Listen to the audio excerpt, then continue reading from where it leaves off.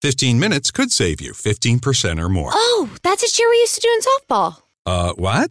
It's, actually Geico's. Whenever someone hit a triple, we would wave our bats and yell, 15 minutes could save you 15% or more. But we never got to use it because we would only hit home runs. Annoying. The phrase is from Geico because they help save people money. Geico? Yeah, they were our team sponsor. Geico. 15 minutes could save you 15% or more. X, it's time for your pap smear. Oh, God damn it. I can't. I don't have a cervix. This is gonna get weird, yo. Get in the stirrups. Mm-hmm. That works for me.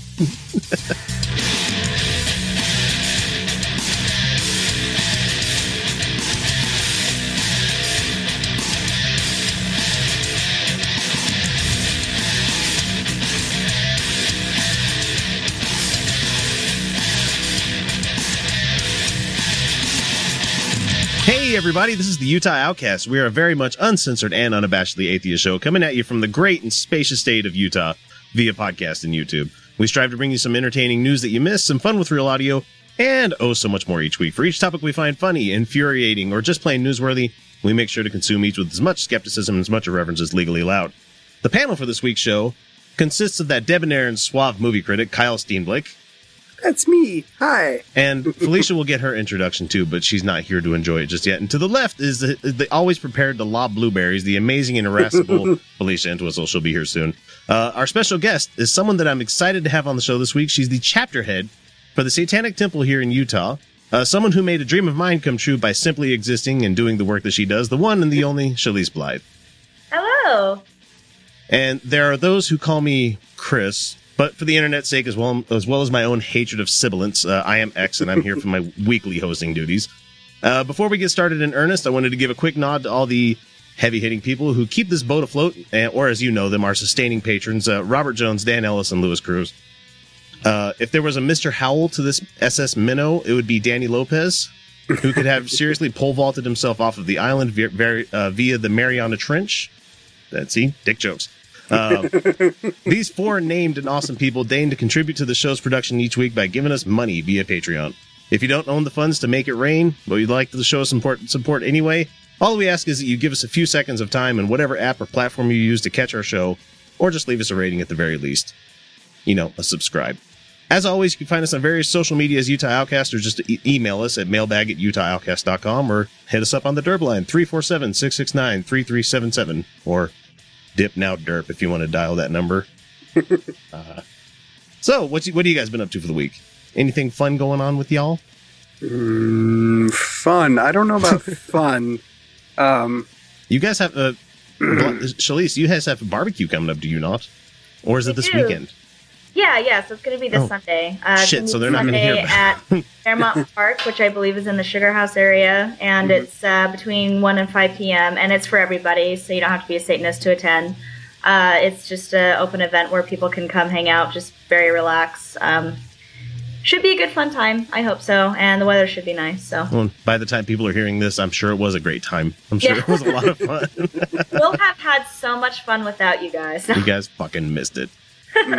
So anyway, with all that being said, let's go ahead and jump into our first segment. The fans know what's coming, but for the rest of you, it's time for News You Missed. And what a better way to start our show each week than to plunge headfirst into the headlines that the networks did not pick up. Or if they did, they definitely didn't come with our bias. The first one that we have up here is, well, the whole Colin Kaepernick thing. I talked about it quite a bit on the Godless Revolution with those guys, and God, has been talked about on every fucking show that you could possibly listen to in podcast land. But if you don't know, he's the San Francisco quarterback guy that decided not to stand up for the national anthem. And about the only thing you got to see was like his shoulder pads as he was sitting on a bench when the fucking anthem was playing. When all of football America was at home sitting on the couch getting pissed off that no one was standing up for the national anthem. Well, apparently, Brian Fisher, one of the guys we love to talk about on the show quite often, he says that Colin Kaepernick is breaking the law. Well, yeah, no, not by really. not standing for the national anthem. Yeah. So, Brian Fisher claims that there is no question that Kaepernick is violating federal law by kneeling or sitting rather than standing or placing his hand over his heart while the national anthem is played. And he says the evidence for this is the U.S. code. I didn't realize we had a U.S. code. Oh. Anyway, it says, which has no legal authority, but section 301 says that when the anthem is being played, civilians should face the flag and stand at attention with their right hand over their heart. Brian, should. That's the operative word there, douchebag. It's just a recommendation. I mean, the First Amendment, which has legal authority, says that you don't have to follow that recommendation, but it's not as if Brian Fisher actually would give a shit about that kind of thing. Who's going to let the details get in the way? Those details. Those just silly little things. Yeah. Yeah. So I just find it funny. And if you want to go check out on Twitter, Andrew Seidel had a quite a back and forth with him on this kind of thing. He's like, and Brian Fisher's like, well, the military has to stand at attention. And I was like, no, they have to follow the Unified Code of Military Justice. That's a completely different fucking rule book than the normal people have to follow. Yeah, no, that's completely different. Not even close to the same thing. Yeah, I mean, we've had many, many rulings already about the whole having to stand for the pledge and stand for the national anthem and everything. It's a First Amendment right that you don't have to. Mm-hmm. And it's gone to Supreme Court, so fuck you, Brian Fisher. So the next one that we have up here, we have Ohio School District. Their new CEO finally cuts creationism and intelligent design from the science curriculum. Finally. Yeah, good. Yeah, as I posted this article, I'm like, shouldn't this have been done already? Shouldn't this have been a foregone conclusion? I mean, I thought we went through this already in this nation. Yeah, I thought so too. And Ohio? Yeah. Ugh, that's a battleground state too. God. Mm-hmm. Yeah, I'm surprised that was even still an issue. I didn't know that had happened. So, yeah, you see news stories all the time about these school boards. They're when it comes to just determining the curriculum they want taught for their students, and so it always comes up, the creationism. And you see a lot of teachers, especially in the science field, who are just like, this is not scientifically valid, and we don't want to be teaching this in the schools. But obviously, their quote unquote compromise is to teach both. So we got to teach the controversy. Teach the controversy. Yeah, so, I mean, I remember obviously having gone to school in Utah. I remember that being the case. Being in science class is you're taught both. So you have the heavy-handed evolutionary, you hear the Big Bang Theory, everything like that. And then kind of as a afterthought, and then there's this other thing. Well, feel happy because that's exactly what they taught when I was in Louisiana and Arkansas and stuff too. I pretty much got the same thing. Yeah. So, I mean, obviously I don't feel that the intelligent design has any. I don't feel that the intelligent design argument should be presented in schools, but at the same time, as long as you're presenting both, I guess. Yeah, I think you should give as much credence as there are percentage of people that think that is the truth in the world. Creationism. How many people really believe this? Oh, a small amount of people that actually have no evidence for the shit, Well, it really helped the teacher that I had at the time. Obviously, she did not believe in the creation, the creation. So the way in which it was presented was all of everything we learned was completely in line with what we understand in the science community. And then it was just like and then there's this other theory that's out there. This is what it is, and there you go. I think a lot of the attitude, with the people who are teaching it has a lot to do with it as well. Yeah, when you get really science-minded teachers, it's really great because they do just gloss over it, and I really enjoy that. Yeah, they just say, this is the other thing that's out there. You guys obviously know what I'm talking about, so there you go. Yeah, because your parents teach this shit all the time.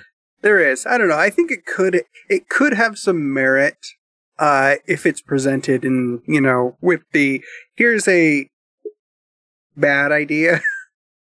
Yeah. Here's why this is not exactly good science or science at all. Here's an example of an idea that's crappy. The specific headline, there was a writer for the Daily Beast that said a current curriculum map recommends teachers in this public school district show a creationist video. Oh. And the creationist video is called Cambrian Fossils and the Creation of Species as a 10th grade science education. This video claims that the Cambrian explosion totally invalidates the theory of evolution.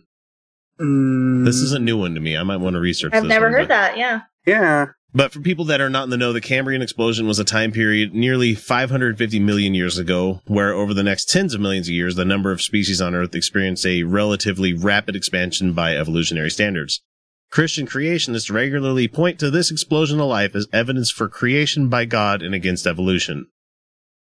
So, like, there was other life already happening on this planet before the Cambrian time, and then all of a sudden Cambrian happens, then it's just when God went lightning bolt, fucking, let's make this shit. Let's make me some, like, bird fishes.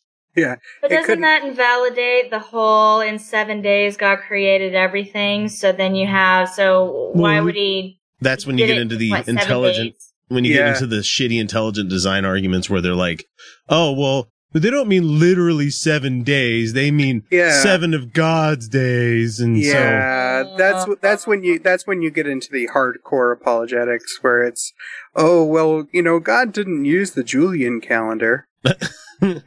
Yeah, nobody did during that time. God fuckers. didn't know what daylight savings time was, so it's totally valid. You know, it still fucks me up that, like, we still have September as the 9th month. That pisses me the fuck off. I don't know why it's just, and October is the 10th month. It's like, no, you're just teaching kids wrong. Should be like that's what, November should be the 9th month. Yeah, should be. December should be the 10th month. And forgive me, I don't know what 11 is in Greek letters, in Greek words. I don't know. 11sies. 11sies. Ooh, I'm gonna get me some food. No. 11sies Tober. And second breakfast ween. So the CEO for the district put a stop to the anti-science nonsense. Well, thankfully, yay. The memo says that beginning this 2016-2017 school year, any reference to intelligent design, creationism, or any like concepts are eliminated from the science curriculum. Hooray! And he writes that the discussions, activities, videos, and articles that may have referenced or what he characterized as objectionable concepts have been replaced with state science standards. That's that Common Core stuff getting in the way. No, we can't have standards. No, we can't possibly let a kid move from one state to another and, be able to pick up where the fuck he left off in the last class, No, we can't have that. I moved a lot as a kid. Hey, man, that's intruding on states' rights. Come on. You know better, X. That's states' rights shit. Oh, that bugs the fuck out of me. Like, no, do you enjoy being a member of this giant fucking commonwealth of like, states? Do you not enjoy that? No, I don't enjoy that. Well, you can just fuck off. That's what you should do. And apparently Mexico is talking about, invalidating the treaty that gave California and Texas to us. I didn't bring up that news article, but they're trying to say if Trump becomes president, they're going to essentially spark the Mexican-American War all over again. Yay! I like the taco trucks. Taco trucks on every corner. Yeah. I'm for that. Give me taco trucks. Here's a shocker. Joseph Smith, the founder of the Mormon Church, for those that didn't fucking know. If you're listening to us in Utah, you know who Joe Smith is. He had a second seer stone. And this article is like, here's what we know about it. It was a rock. Yeah, it was a rock. No, it was my iPhone, don't you know? Yeah, he put it in the hat so that he could see the screen better. That's the only way he could get reception. Like, he didn't have a thing where you swipe up and then, like, move it over so you can actually make the brightness better. I mean, that's... No, he had to put it in the hat like you're outside. So it's like one of those flip phones? Yeah. It's an old StarTAC phone. I'm old.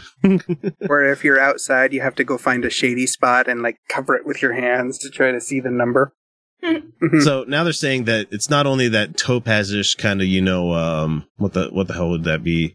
What kind of stone was that? It was like a brown, I don't know. It would look like a piece of petrified stone that had been, like, worn down and smoothed over. Mm-hmm. So there was a Palmyra resident by the name of Pomeroy Tucker. not Pomeranian Tucker, who worked on the publication of the Book of Mormon, you know, all those hands making the work very much lighter, I guess, remembered that Joseph Smith's seer stone had a whitish, glassy appearance, though opaque, resembling quartz. In his 1867 book, it probably was quartz. Oh, it was a magic crystal. I see. If it resembled quartz, it probably was quartz. Sorry about the flooding, guys. I don't know if you guys can hear my pipes going. My family just got home. They had a late night. So there were other sources at that time that claimed that early Palmyrans, reflected the same description of the stone, making it difficult to know if they were original observations or, you know, mimicked his more informed and publicly declared opinion. Because, you know, we they don't think for themselves. We humans, we think for ourselves all the time, don't we? Of course we do. No, we just repeat shit that we hear. That's what we do on the show, too. But anyway. Unlike his brown stone. There's a Guns N' Roses song for you right there. Joseph Smith did not give away his white stone. In fact, the Nauvoo apostles remember him showing them his seer stone. I bet they did. You want to see my seer stone? He showed everybody his stone. It was white and every chance. What did they say? It was whitish, glassy appearance, though opaque, resembling quartz. Man needs to get out in the sun more often.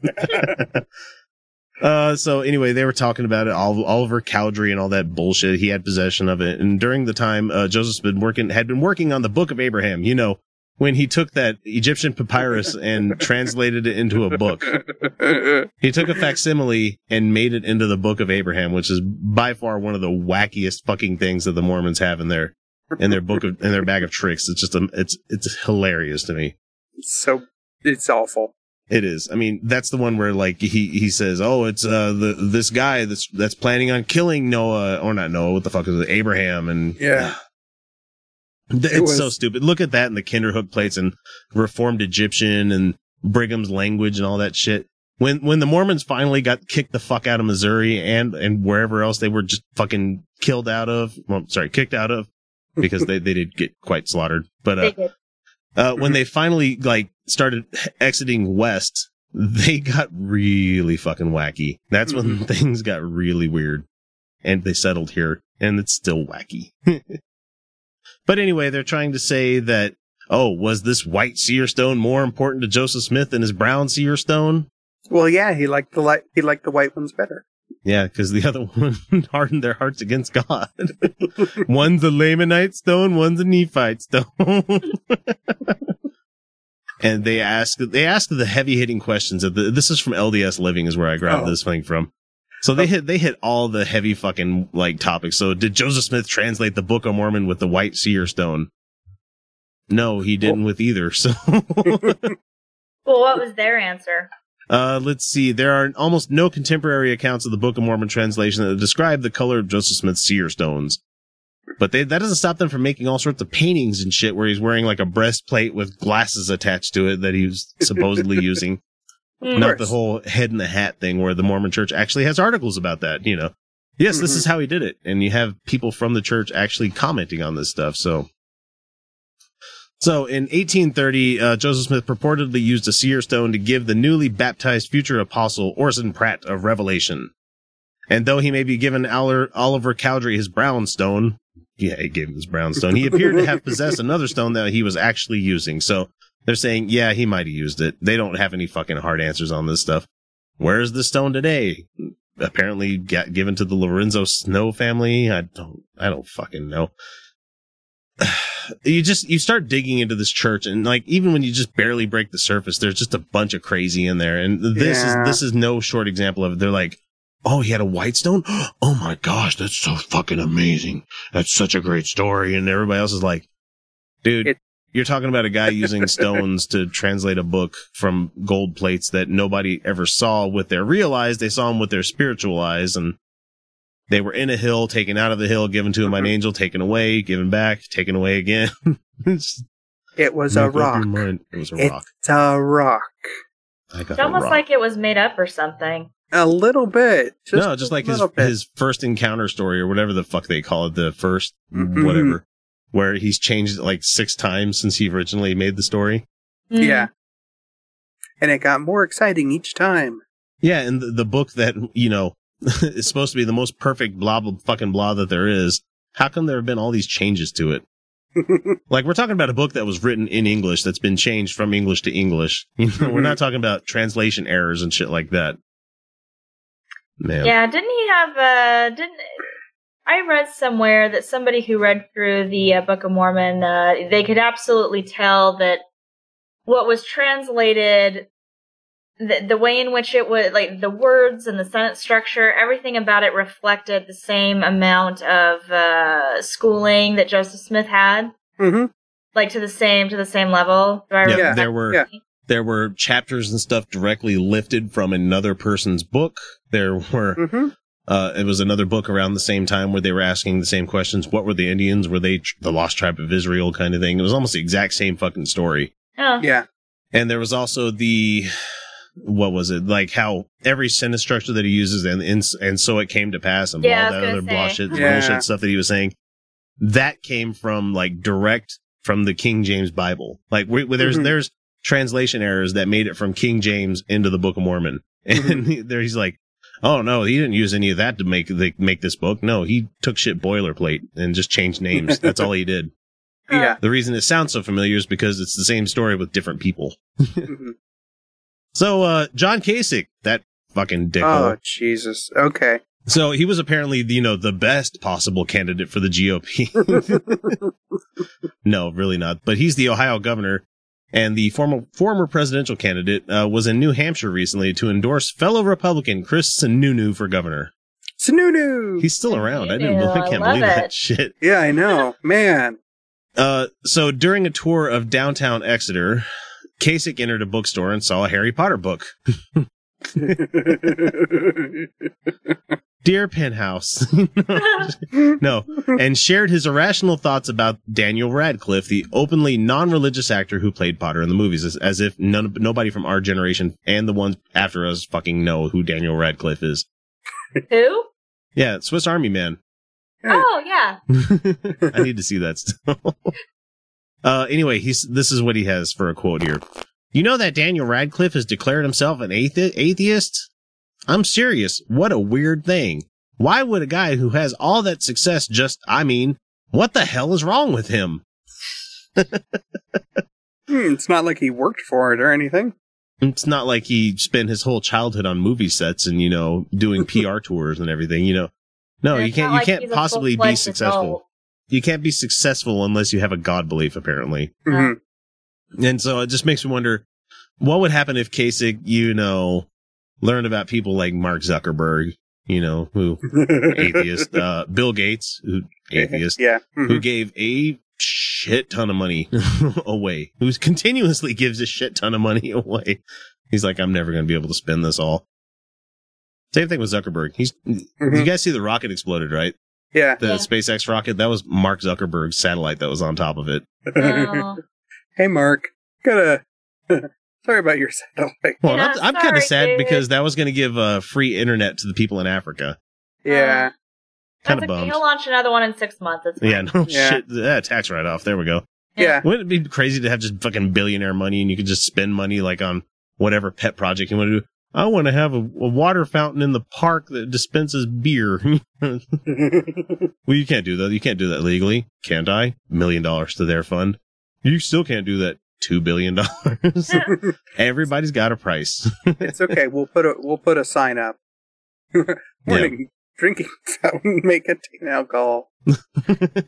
But seriously, he says, what a weird thing. Like, I'm sure Kasich has been around atheists before. And it's successful people. I'm sure that he's been around successful atheists and even, non-successful ones. It's like, why does us not having a belief in something make us weird? I don't understand that. It's probably the same reason when I read these people's like holy books and I'm like, they seriously believe this shit? No, you can't possibly think that this is like real. You can't, there's just no way. You can't do that. And then they have the same reaction to you, yeah. Yeah, but at least mine's based in real world beliefs. It's like, how many people have been dead for like 3 days and came back? Especially in the Middle East when you weren't putting them on ice or anything. And Yeah. That was the whole Prestige thing. I'm convinced of that one. He had a twin. That's what it was. Or a cloning machine made by Tesla. Nah, it was Wolverine. Oh, yeah. Healing factor. Yeah. That's Man. really all it was. Let's see. The next one that we have here is this is our last one, actually.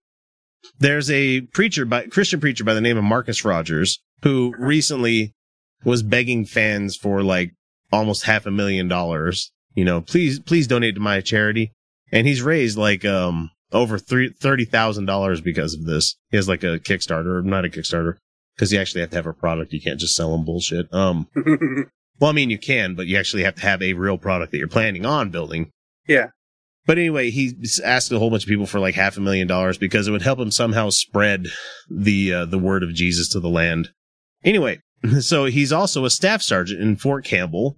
That's in Kentucky for you people out there. And he baptized an army specialist by the name of Daifal Ali, who, after the baptism, drowned after the baptism took place. So, plunged him under the water. Next thing you know, he gasps and he's got a lung full of water and then he dies. Huh.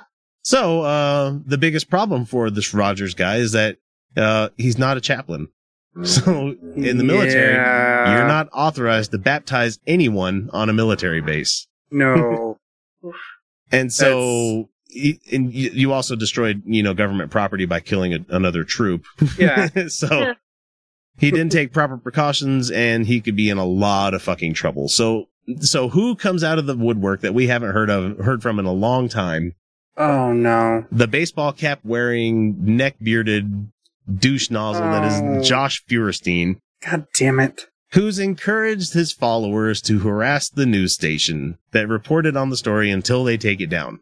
How dare you tell the truth? How dare you expose truth? Fuck you, take it down. You should go kill yourself. That's the kind of people these Christians are, I bet. How would a Christian harass? I mean, aren't they supposed to be like nice and upright and good and all that stuff? What kind of you've been talking to? I don't know shit. I'm just saying they shouldn't they? Isn't their big thing the golden rule bullshit that they try to believe? Do unto others. Well, no, that's just it. Do unto others. They're definitely people like that are definitely out there, but it seems like they're very. The problem is that the noisy ones are always the one that get the most attention, and the ones who just kind of do their thing in the background. Nobody thinks they exist because they do exactly that. They just kind of do their own thing. And I love those kind because they keep to their own. Yeah. They don't try to change fucking legislation. Yep. They don't try to change rules. Yep, they're cool. They're cool just like doing their own thing and let other people do their own thing, and it's great. So there are definitely those out there, but they're not the noisy ones, and that's the problem. Mm-hmm. So they want him to take the story down because how dare they tarnish this guy's reputation? And this is Feuerstein's thing. He says, it's News Channel 5, okay? That's coming after this incredible young preacher of the gospel for baptizing and essentially in their story almost accusing him of murder. He kind of did murder him. I mean, it wasn't premeditated. It was manslaughter. Yeah. Yeah. Now, I'm telling you, he needs help. He needs your help because News Channel 5 needs to know they can't run this kind of ridiculous story and expect to get away with it. You dumped a dude in the water without having the prior approval to do such a thing, and he died. And you're wondering why this guy's in trouble. Gee, I fucking wonder. Okay. They told you don't do a thing, and you did a thing. How mad do you get as a parent, Kyle, when your kids don't do a thing and they do it anyway? Oh, I've just given up at this point. No! You're gonna do the thing anyway, so you just do the thing, and we'll clean it up after. And just. So I mean, he wasn't supposed to baptize anyone in that particular location, and so that just complicates their Christian persecution complex. The station hasn't taken the story down yet, so yay. Good for them not caving into this faith-based bully. Anyway, I still wonder where Josh's like $20,000 Red One camera that he bought is. I bring that up every time I think about the guy because he had a begging campaign where he was e-begging for this camera to be used, and he raised like 20 grand for it. Never got the camera, but showed up like the next week with like a new like Cartier watch on and all this other stuff. And it's like, and he's still shooting his shit on an iPhone. and still vertically. Yeah, no shit. He still hasn't learned how to turn his shit to the side, you know. Douche. That's his biggest crime right now. Yeah, he really should be flayed for such a thing. In this day and age, you don't do that. You just don't fucking do it. So anyway, that takes us to our first break. We're going to be back with the geekery in a few seconds, where we're going to talk about one of Shalice's favorite comic books. And I kind of ran this through with her last night, and it's going to be fun. You guys are going to enjoy it. Check back with us in a second. We'll be right back. This is Utah Outcast. Hi, this is Dan, Ryan, and Matt. with the Godless Revolution podcast.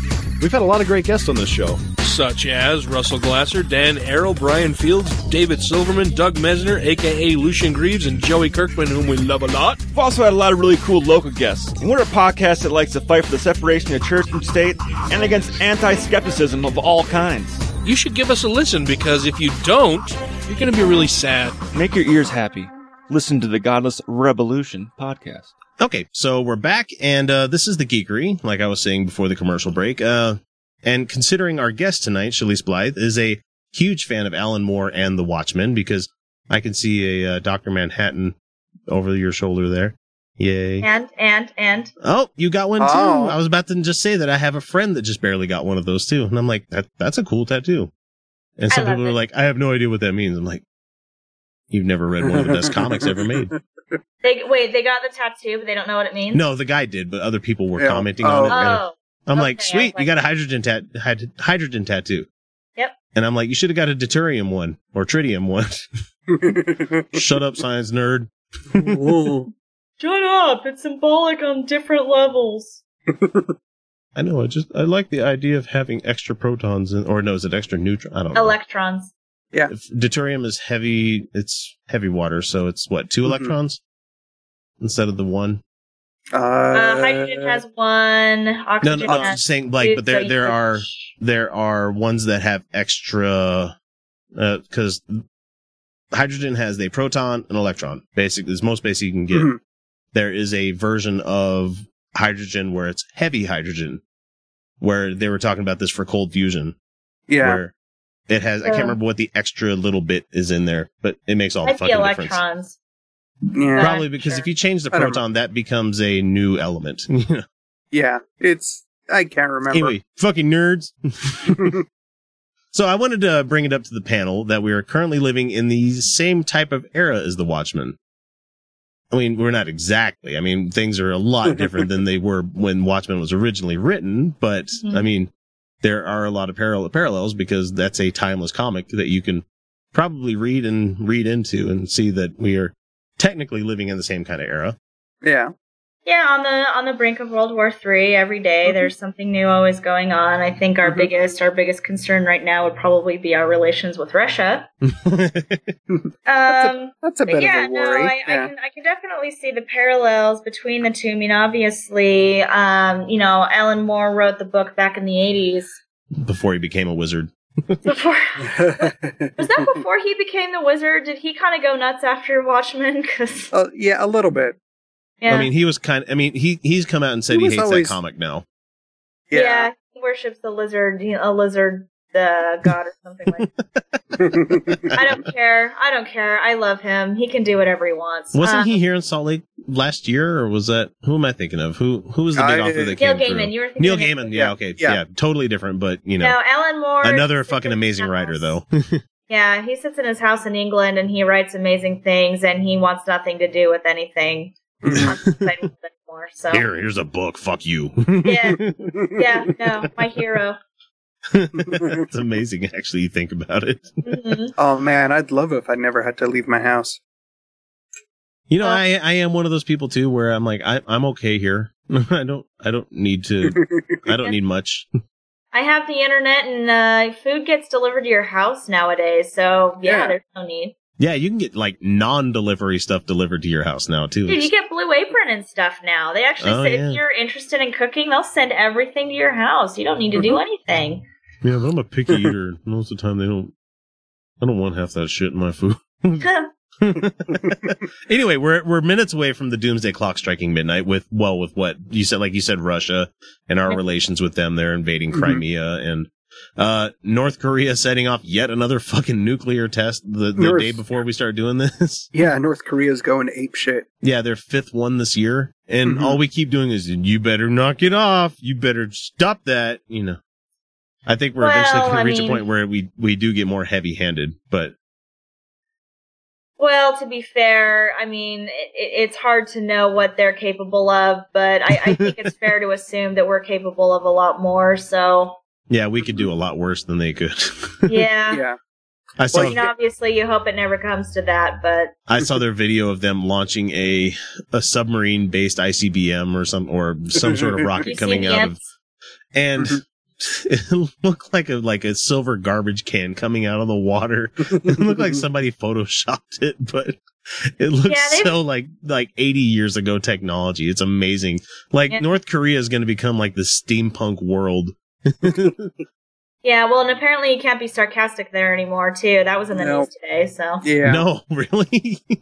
Yeah, no, I don't, obviously I haven't scoped it, so this could be completely, I could be quoting something completely fictitious, but I saw in the news today about how Kim Jong-un outlawed sarcasm because he he wanted to make sure that if people were agreeing with him, that it wasn't sarcastically, like it was legit. No, really? Yeah, so you might need to scope that, but I was seeing it all over the news today, so... I don't know, that does sound totally like something you would do. See, that's the thing. That was the whole reason I didn't bother scoping it at first, because I was like, yeah, no, that guy's absolutely fucking crazy. Like, of course he would do Like, the next thing I expect is him outlawing jokes that he doesn't understand. They hate us because they ain't us. Yeah. Oh, I could totally see that happening. Go watch The Interview, people. That's a brilliant fucking movie. Yeah. There's a lot of people that gave it shit because there was all the controversy that was surrounding it, but that movie made me fucking laugh. And it was stupid, but it made me laugh. That's what I like about those movies. They're so dumb, but that's kind of the fun in it. That's the whole purpose of it. Yeah. You're gonna have to fight the tiger. I'm not gonna fight the tiger. The fucking probe knocks, and the dude chewing the bacteria thing, whatever it was, gum. He thought it was gum, but it was actually the thing to kill. And he progressively gets sicker and sicker as the movie goes on. Oh, I love that movie. So, we're currently living in an era, to get back to the topic, where people are completely comfortable living in a lie rather than, looking at the stark world we live in. So there's a bunch of Rorschach there because that's a man that never shied away from the truth. Except when it came to his own self, really. Yeah, well, the Rorschach character is somebody who saw everything in black and white, and the reason why, he is presented as Rorschach is that there's no gray area. Either you're good or you're bad. And, the way in which he judged people's goodness and badness was obviously completely subjective. Mm-hmm. And it was on such a small scale. So, you think about the character. I read something somewhere where they were comparing the two people, Ozymandias and Rorschach, and how their philosophies, how they could have, if they could have gone either way, how that would have worked out in the scenario of which the story is based. So you have Rorschach, who has that complete black and white. There's no nuance. You're either good or you're evil, and he's the one that's going to pass that judgment. And he passes that judgment on the people actually performing the acts. Mm-hmm. And how that enables change is very slow.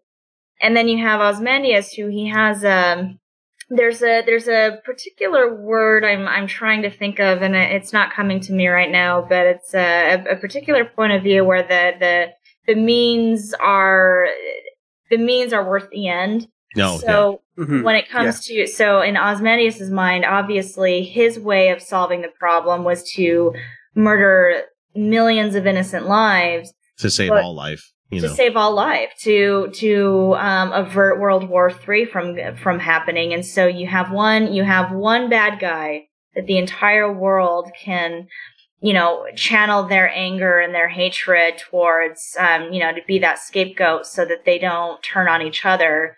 So, his was obviously very drastic, and it was, the end, the end is totally worth the means of which you get there. So, yeah. Well, I'm glad in the movie they decided not to go with the giant, the giant psychic squid. squid. Yeah, well, being somebody who loves the graphic novel, when I saw the movie, obviously everyone noticed and everyone was angry about it. I wasn't angry. I liked it. I thought it made a lot of sense because I'm a defender of the movie because there's a lot of people. I remember watching the first trailer when it came out. I think they did it during it was during Dark Knight, like when they were showing that in the theater. They showed the first trailer of it. Pumpkins in the background, and you're seeing these characters, like nothing's being said really. There's that little snippet with Rorschach, but really it's just these images, and you're seeing them on screen, and you're like, holy fucking shit, they're doing it, really? Yeah. And I lost my mind. I was in the audience, and I'm like, no fucking way. Yeah. And I was at a special a geek screening. There's a local guy in here in Utah that has a network of podcasts. His name is Scott Johnson. He does all sorts of geek stuff. Anyway, he rented out a whole theater out in it's out past Draper. It was way the fuck out there. Okay. But he rented out a whole theater and he gave free tickets to anybody that asked for him that lived local. And so we went to go see it. And so they're showing this trailer and it ends and nobody's saying anything. I'm like, come on, that's Watchmen. The fuck, people? You're here to see Batman and you don't know Watchmen? Fuck you. Yeah. Yeah, they'll tell you all day long they love Killing Joke and they've never heard of Alan Moore before. Yeah. God. I'm not I will bad comic nerds. I will defend the movie every day I'm alive. I loved it so much. I think considering the source material and how involved and complicated it all was, I think they did a really good job. And I think it's unfortunate that Alan Moore, From Hell and League of Extraordinary Gentlemen, he had such negative experiences working with those movies that he completely disavowed any other reproduction of his work. And I was like, I wish this was the one that he saw because I think of all of them, I haven't seen Killing Joke yet, but I think of all of the reproductions of his work, Watchmen is pretty. For Killing Joke, there's a lot of people that have issue with Barbara Gordon. The Batgirl dating Batman. Yeah. I've heard about it. Yeah. It's that was kind of already insinuated with Batman Beyond and a bunch of other comics. So the problem is that what they're trying to do is Killing Joke isn't that long of a run. And so it's the one. It's hard for you to make a feature length out of something that's only I think 5-6 issues or something like that. I can't remember what the run was. Yeah, it's very short. I mean, it barely fills up a trade paperback. It's just like a Death in the Family. I've got the Death in the Family trade paperback over here, and it's 100 pages of it is, or not even 100 because it's less than that. It's 80 pages is Death in the Family. Then they give you 40 pages of Teen Titans. I'm like, wait a minute, fuck, why did I buy this? But anyway, with Watchmen, I really quite fucking enjoyed the movie. For anybody that hasn't seen it yet and you've never read the comic. Honestly, if you get the director's cut, and this is a Zack Snyder thing, and I don't know why, he can't release movies that are fully, released in the theater. Every one of his movies has a director's cut where it's 40 minutes longer. Mm-hmm. This one's no different. And they're better movies. Yeah. They are. I mean, look at Sucker Punch. Sucker Punch in the theater? Yeah, good luck in fucking enjoying that movie. I mean, a lot of people did, but when you get the director's cut, you're like, oh, this makes a lot more sense now. Just like Batman vs. Superman, the extended, Ultimate Edition was fucking amazing. A lot better than the one you got in the theater. And I'm a defender of that one too, but it just seems like Zach keeps getting fucked over by the studio when it comes to releasing a complete movie because they're more worried about ticket sales than they are about, complete products. Yeah. But anyway, we don't want to talk about industry. Let's see. So I was going to say that if we had to, I wanted to play a quick game. Who would you relate to the characters of Watchmen? And for people out there that don't know what we're talking about, go watch the movie, read the graphic novel. There's a lot of people out there that really do know what Watchmen is all about, especially geeks. So for me, I was going to start with Ozymandias, Elon Musk. He's a guy trying to bring us into a more peaceful and more complete time, but He keeps hitting. I can get back. I think okay. that would be a close. I think that would be a close comparison. Yeah. Rorschach, Alex Jones. I'll give you I that. don't know. That's a guy that lives in fucking absolutes, and he's bonkers. So I don't think Rorschach's that crazy. No, Rorschach's absolutely insane, but you really like his character because you know who he's going after, and so you're totally fine with it. Well, yeah, he's crazy as shit, but he's logical. I like beans. It's a logical crazy. It's okay, yeah, I get it. I see where you're coming from. But Alex Jones is just fucking out there. I don't know. Well, keep in mind who Rorschach sent all of his shit to. Yeah. He sent it to, like, the InfoWars people. Yeah. So, really. Let's see. Who would make a good comedian? I mean, besides the character we got played in the movie theater, in the movie production, because I can't remember his name, but he's the guy that's playing Negan on Walking Dead right now. Oh, yeah. I know exactly what you're talking about. I can't remember the actor's name. But really great fucking actor. And the role that he played in that movie, oh my God, he was so good at it. He was amazing. Who would be a good comedian? It's all too fucking funny. I'm blanking. I'm absolutely blanking. I would make a joke like Donald Trump, but that would just be mean. No, Donald Trump doesn't deserve the comedian. No, not at all. Well, because he doesn't see the world as it is, you know. He doesn't like laugh at the fact that we have impending doom coming at us. No, he's actually just that. He's actually just that, and he's not like. Yeah, I won't get into it, but great comic. Fucking, I love this book. I'm gonna go read it again soon. I actually need to. I try to read it yearly with Kingdom Come. I try to read both of those in the same year because, god damn it, what a great book. Let's see. Let's ditch that one. How about we need a hero, but none are lined up considering the next batch of politicians. That's another problem that we have is that, you know, you have Night Owl, which, you know, he was the most reluctant fucking hero, even though he was the guy that had all the cool stuff. He had all the means and the know-how, but he just kind of gave up and got fat. So we're talking about Bill Gates. Oh yeah, there you go. I don't know. I'd say maybe Sanders.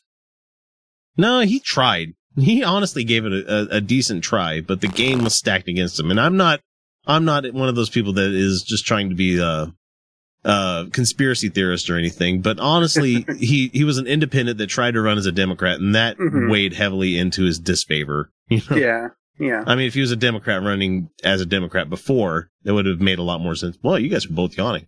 It's been a long fucking day, huh? Yes, it has. I've been up 5:30. It's been a day. I know that feeling. So, what do you guys think our giant squid moment will be? What do you guys think it's going to be for us here in the United States? I mean, not worldwide, but just here. Giant squid moment. Voting Trump into office. Oh shit. Maybe. I mean, it would have to be something. It would have to be something like that, where the whole rest of the world, like somebody in power, was so. It was such a destructive force that we can only see everything just going downhill from there. I mean, you know. Yeah. So is it America's turn to have a Hitler then? Is that what we're thinking? Is that? No. We'll need some other countries to come band together and beat the shit out of our great and illustrious leader. After all the cool people finally decide to leave before the purge happens. No, we'll all vote Hillary in. We'll all vote Hillary in out of fear of Trump, and then we'll just go with it for 4 years. It's fine. Yeah, I mean, because honestly, you have a choice between your right arm or both legs. It's like, And, okay, she's not that bad, but she is pandering like a motherfucker. She is doing the political thing, and I understand that's what she thinks she has to do to get elected, but, ugh. Well, at the end of the day, honestly, at the end of the day, you just have to decide which one's worse. Yeah, and I think we can see the writing on the wall, and we're all going to be voting Gary Johnson. Yeah. Oh, Jesus Christ. Who doesn't know what the fuck Aleppo was? Oh, God. What is that exactly? Dude, what? You're running for president and you don't know. It's a bad sign when the person interviewing you has to say, "You're kidding, right?" Well, to be fair, a lot of the people who were sharing those photos of the kid during that attack, I mean, they were mostly the ones who had to Google that term when that story came out. So. Oh, yeah. And speaking of which, I saw that there is a documentary coming up on Netflix called The White Helmets that people should check out because it's about the first responders in Syria. Oh, wow. When bombings and shit happen, they're called white helmets because they wear like white crash helmets because concrete and shit. Right. So I watched the trailer for it and I'm like, oh my God, I don't know if I'll be able to watch this. I mean, I feel like we should, as you know, citizens of this earth, realize what the fuck is going on over there. But absolutely. So anyway, you guys, what do you guys think it'll take for the world, for us to snap out of it and learn how to fuck to get along with other people? Huh. How about ridding the world of religion? That'll work. I was going to say that'd be a good step. I think it's not about religion. It's going to be at the point where we think Trump's going to win and all the taco trucks leave. When all the taco trucks return to Mexico, we'll realize things have we fucked up. I don't want the taco trucks to leave. Like, street tacos are the best, man. No, come back. No, please. No, I need some linguiça. No. Okay, that's enough for the geekery. Hopefully you guys enjoyed that fun little segment. We could go on and on and on, but you know, we're going to go ahead and jump into Fun with Real Audio. And I don't know if Felicia's making it. I haven't heard word from her yet, so. Oh, I haven't either. Maybe it was just that good. It was that good. What are you talking about? Anyway, this is Utahcast. We'll be right back. Hi, this is Trav Mamone, host of the By Any Means podcast. Join me every week as I interview bloggers, podcasters, writers, and activists about the intersections of atheism, humanism, racial justice, feminism, LGBTQ rights, and other social issues. You can subscribe to the podcast through iTunes, Spreaker, and Stitcher, and you can read my blog at freethoughtblogs.com/byanymeans. And remember, that's bi spelled B-I.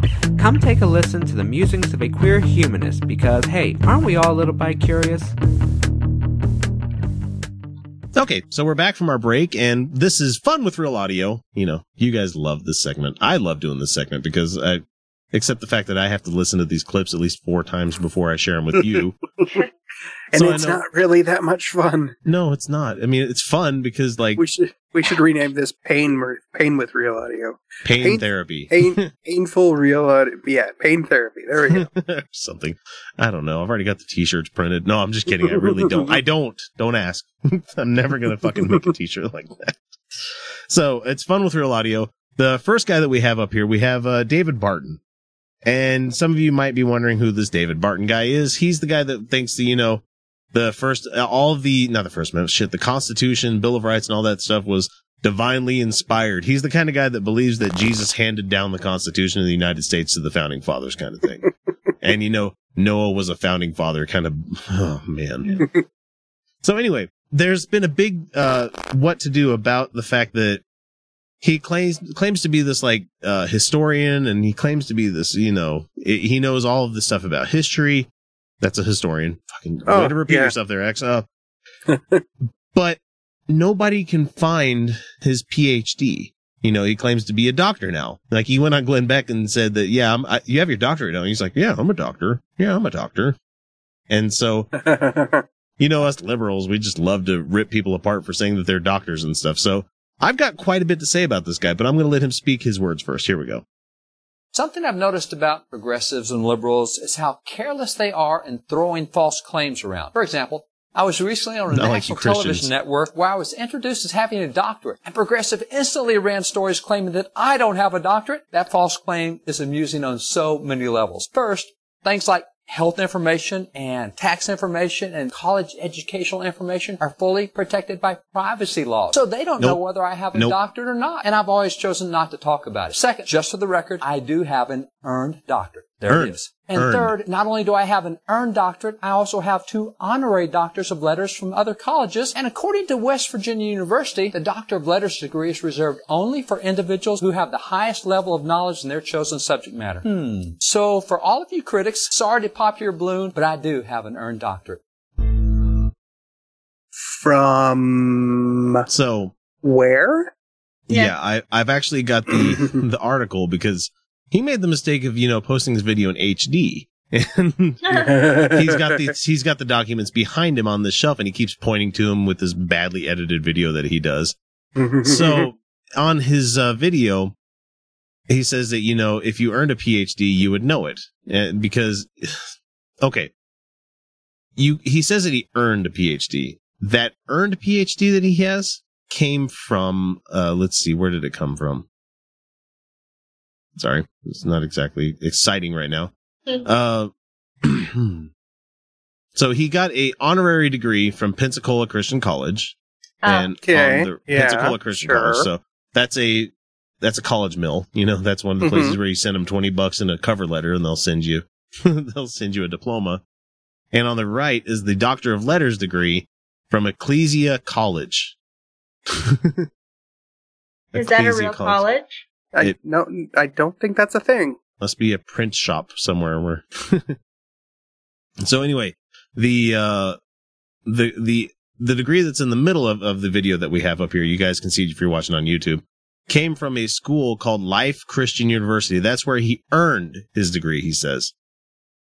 And so this is an online school. No. Sorry. So he's a doctor, like how Kent Hovind is a doctor.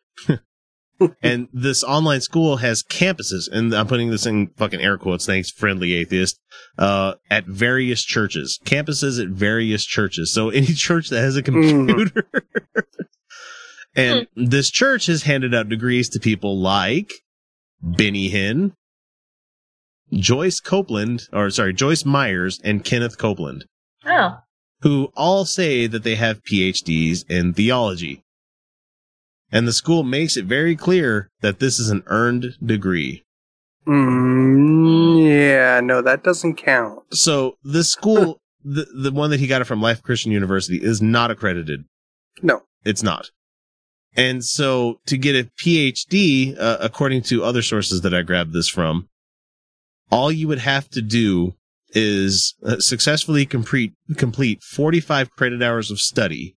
Only 45. Holy crap. Of study at the postgraduate level. And write a 150-page dissertation. Not a thesis that you have to defend, just a dissertation.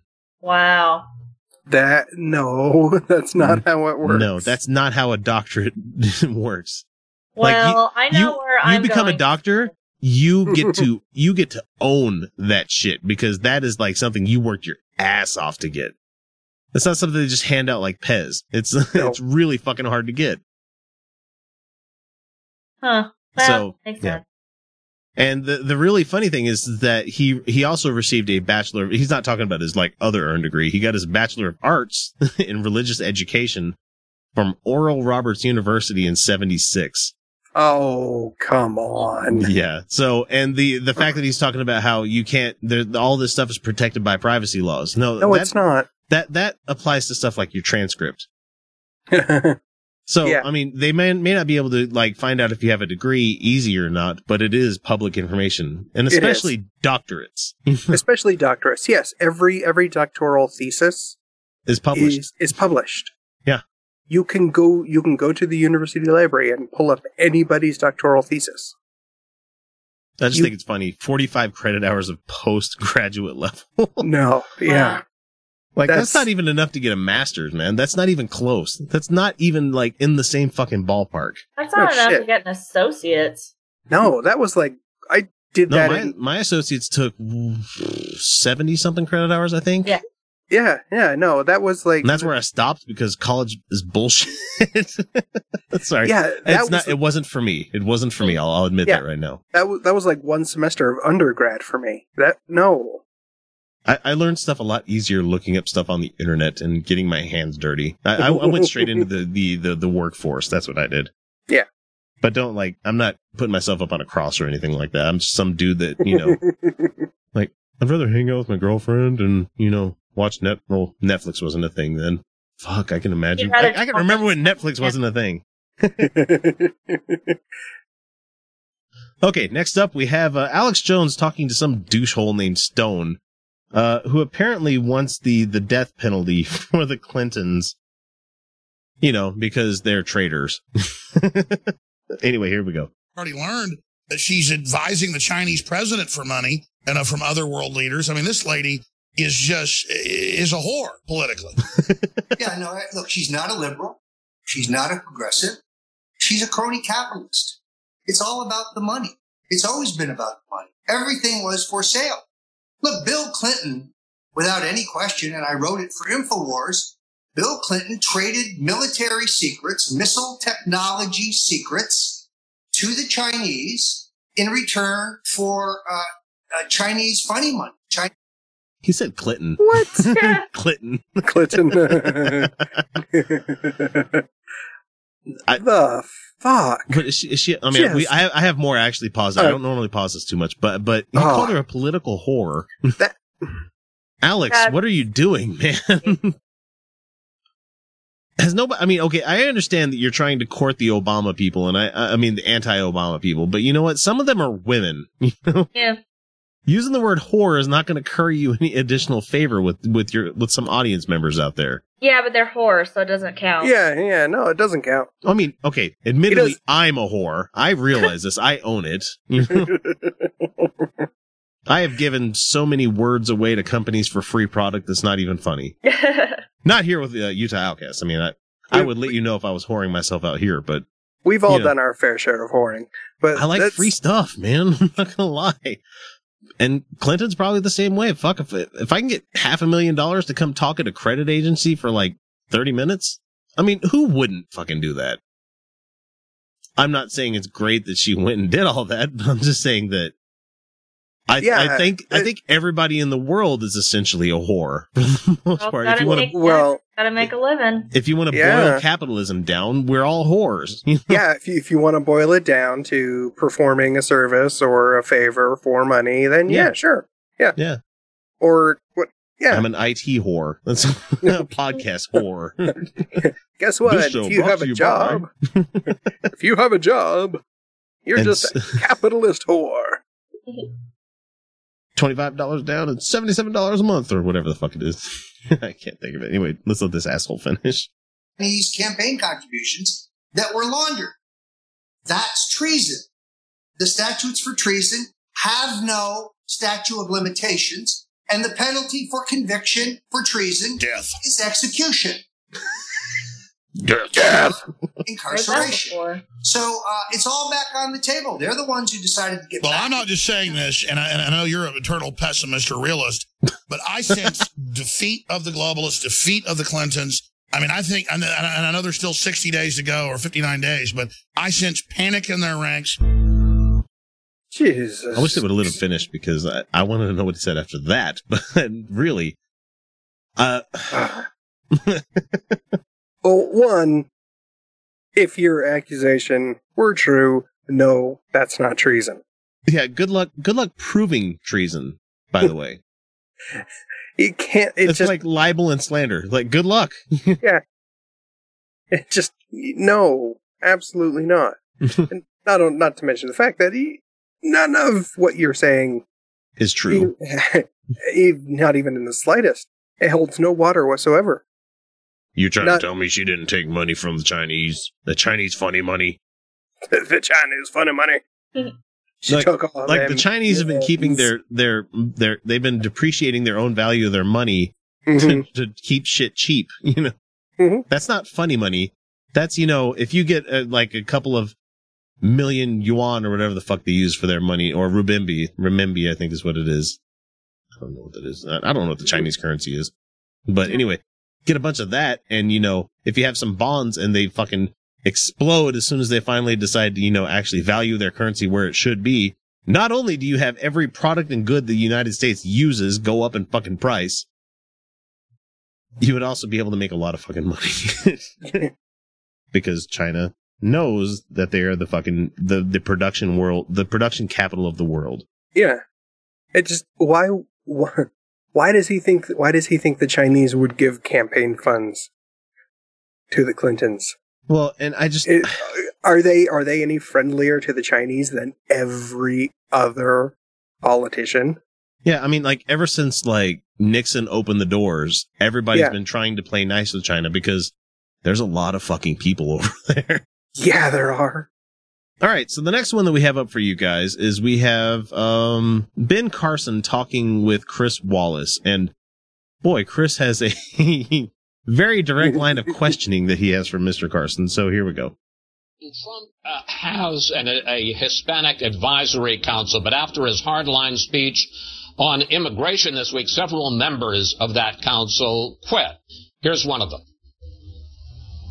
It was not a Republican speech. It was not a compassionate speech. I was very disappointed, and I'm not going to be part of that. Question: Do you know worry, what I would say? Do you worry that you're being used as a prop for black voters, and that supporting Donald Trump will end up hurting your credibility in the black community? Well, first, I'm impressed that he thinks he has any credibility at all. I think and I can't speak for him, but I think the black community went, man, get the fuck out of here. God damn it, Ben. You haven't been black in ages. Like a neurosurgeon. Running as a GOP nominee. What the fuck are you doing? You're not running for you're not running with the Southern swastika on the backseat of your car, you know. That's the rebel flag for you people that don't know what that means. The Dixie swastika. What the fuck does Chris Wallace think that he can just come out and ask something like this? Oh, do you worry that you're being used as a prop? No, I don't think. What's a prop? I don't know. Do you guys want to hear what he says? Yeah. Well, kind of. I don't know. I'm kind of tired, so it's possible that playing Ben Carson could. I was going to say, we might fall asleep. A long time ago. It's not about me. It's about our nation. But I would suggest... Oh, that was an artful dodge right there. Oh, it's not about me. It's about the nation. Chris, go back and look at the 1995 State of the Union address by Bill Clinton and see what he said. He said, illegal aliens are creating big problems for us, and we're going to put a lot more border patrol people on and secure our borders, and we're not going to have people able to work who come in illegally, and we're going to cut off their welfare benefits, and we're going to deport people in record numbers.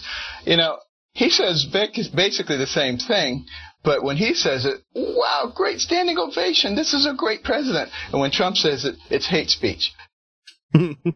I don't care to fact check him on this, because keep in mind that Clinton was the guy that fucking signed NAFTA. Yeah. Which drove a lot more people to the north. You know? It's about, why do they keep forgetting that context matters? And you're also talking about 95. That's 21 years ago. Yeah. If you looked at, someone from World War II era, and you looked at someone who is his predecessor 21 years before that, you're talking like post-World War I kind of fucking way of thinking. Mm-hmm. So there's been a lot of goddamn changes since Clinton was a president. Thank you very much. Ben Carson, god damn it, man. I don't know why anybody keeps talking to him, honestly. Because it's amusing. I mean, shit, we used it. Comedic, I guess, comedic relief. Yeah, I believe you're correct there. Okay, so that does it with Fun with Real Audio. We are going to jump to our main topic, which is going to be an interview with Shalise Blythe, and we're going to finish off the show. Felicia is not going to make it. If she is, be like, no, you can't come on. No, I'm not going to adjust all this shit for 20 minutes. No, it's not going to happen.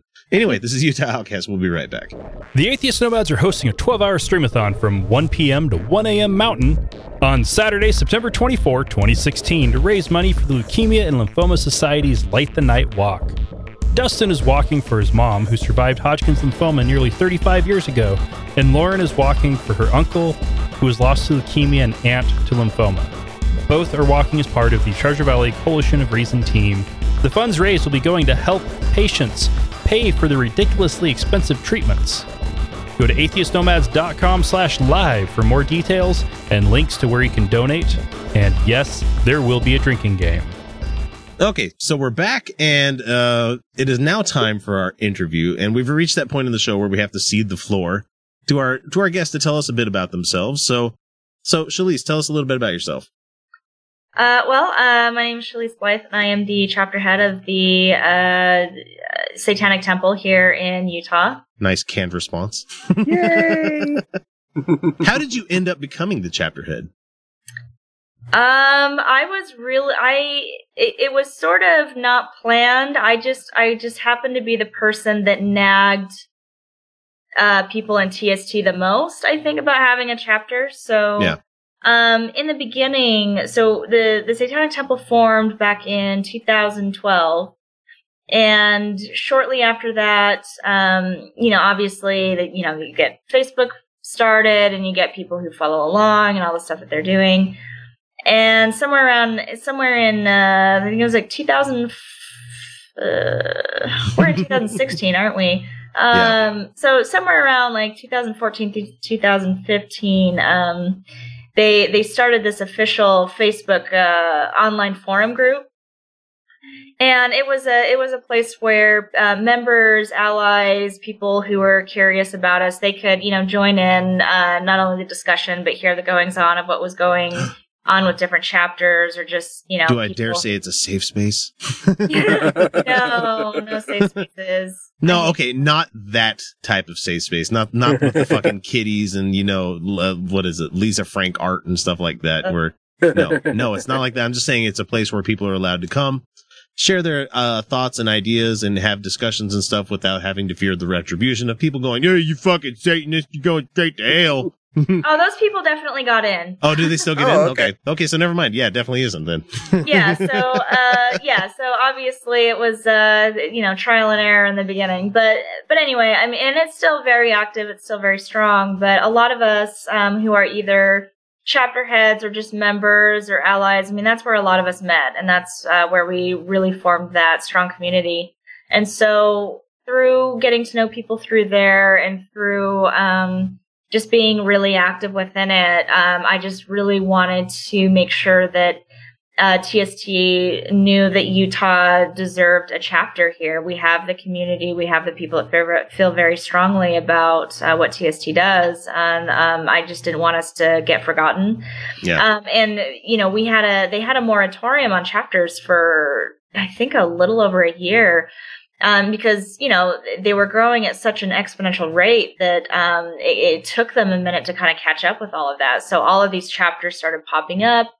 But eventually they just said, you know what, we're going to put a pause on this for a little bit so that we can get our stuff together on our end. Yeah. And, but we were in the interim for that. We were absolutely encouraged to kind of form our own supportive communities. So people who really wanted chapters, but obviously they weren't gonna, get one anytime soon, but they wanted to apply for them when that moratorium was lifted. So, the process of that was just meeting people online, obviously knowing people within your own life who were supporters or members, and getting that community together, getting that group together and saying, okay, if we want a chapter here, what do we want to do? And, what are some of the causes that we want to take up? So, and I just kept nagging. I was constantly in people's ears. And then, in December or so of last year, I had basically an interview, which I didn't perceive as an interview at the time. I got a call from Lucian Greaves, and we just kind of discussed the, so I see that you're constantly talking about Utah needing a chapter. Why? Why is that? Why? Yeah. Well, I mean, come on, Lucian. Yeah, and obviously it wasn't above him to know why, but I think he wants to hear it in your perspective. Yeah. So. Yeah, somebody who actually lives here definitely wanted to get that perspective, and so we just had a conversation about what's the community there like? Why do you feel so strongly that we need a chapter there? You should have just went to Temple Square and took a video of this is the middle of downtown, and right next to it is a shopping mall owned by a religion. Yeah. Yeah, so anyway, so we had that conversation, and I didn't really perceive it as an interview. I figured, well, he's asking the question, I'm answering it, and, hopefully maybe when the moratorium is lifted, I can see about applying. And then in February, I got an email saying, hey, you've got your chapter there in Utah. You're the chapter head. And I was like, oh shit, what? Fuck. What does that mean? Oh shit, really? No way. Yeah, because that wasn't my intent going in. I mean, I obviously wanted to bring a chapter here, but it wasn't my goal or my intent really to be the chapter head. Yeah.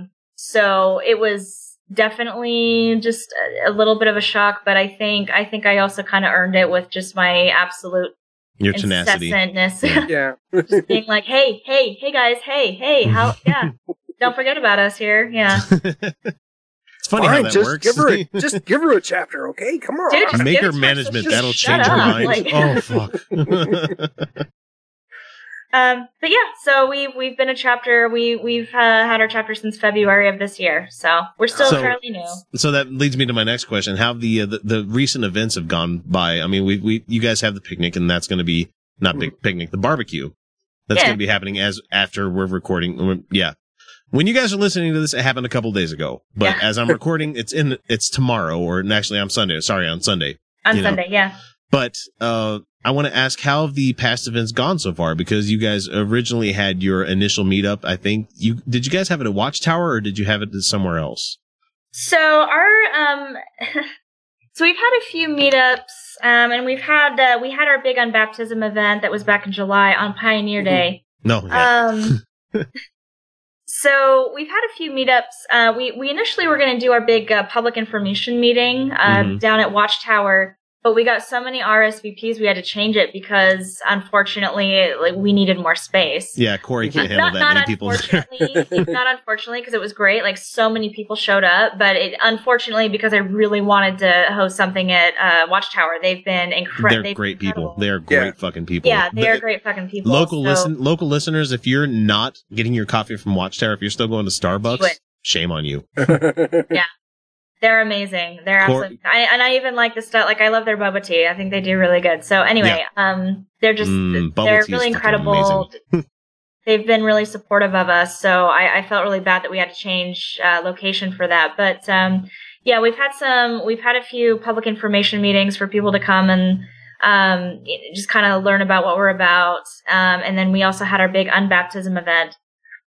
Which was back in July on Pioneer Day. And so tons of pictures. Oh, it was awesome.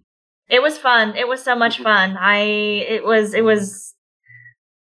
an incredible experience, and it really solidified for me why we're here. I mean, just what, the unbaptism ritual itself, and then having every single person in the audience come up and participate afterwards. Yeah.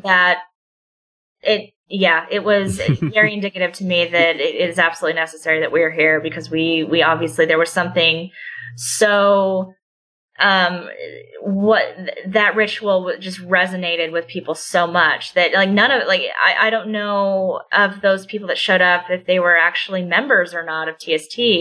Probably some people who were just allies, maybe some members, but just that event alone, it was so sincere and so intense for them that they wanted to participate with that. So now, to give people a quick heads up, to become a member of TST, what do you need to do? I mean, I believe I have signed up because you put yourself on the email roster, and yeah, that's all you need. That's pretty much it, isn't it? Yeah. Yeah. So if you go to the satanictemple.com, there is a little tab that says "Join Us."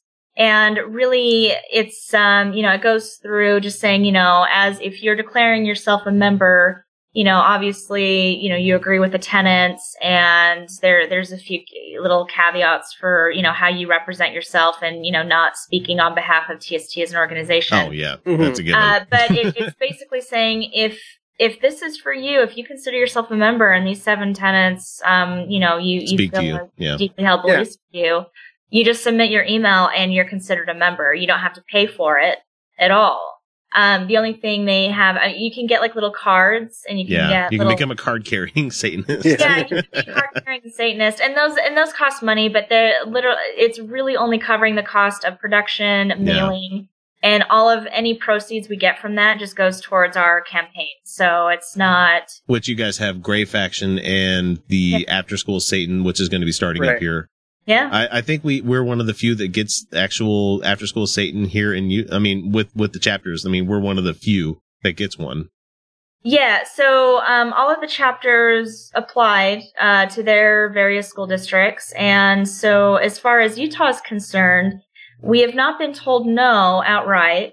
We're still waiting we've submitted our application. We're still waiting to hear back from the Granite School District. I love how we applied to have our club at Vista Elementary School in Taylorsville. I love how Granite has kind of said, if anybody else wants to take up all the space that the Satanists want to use, please let us know.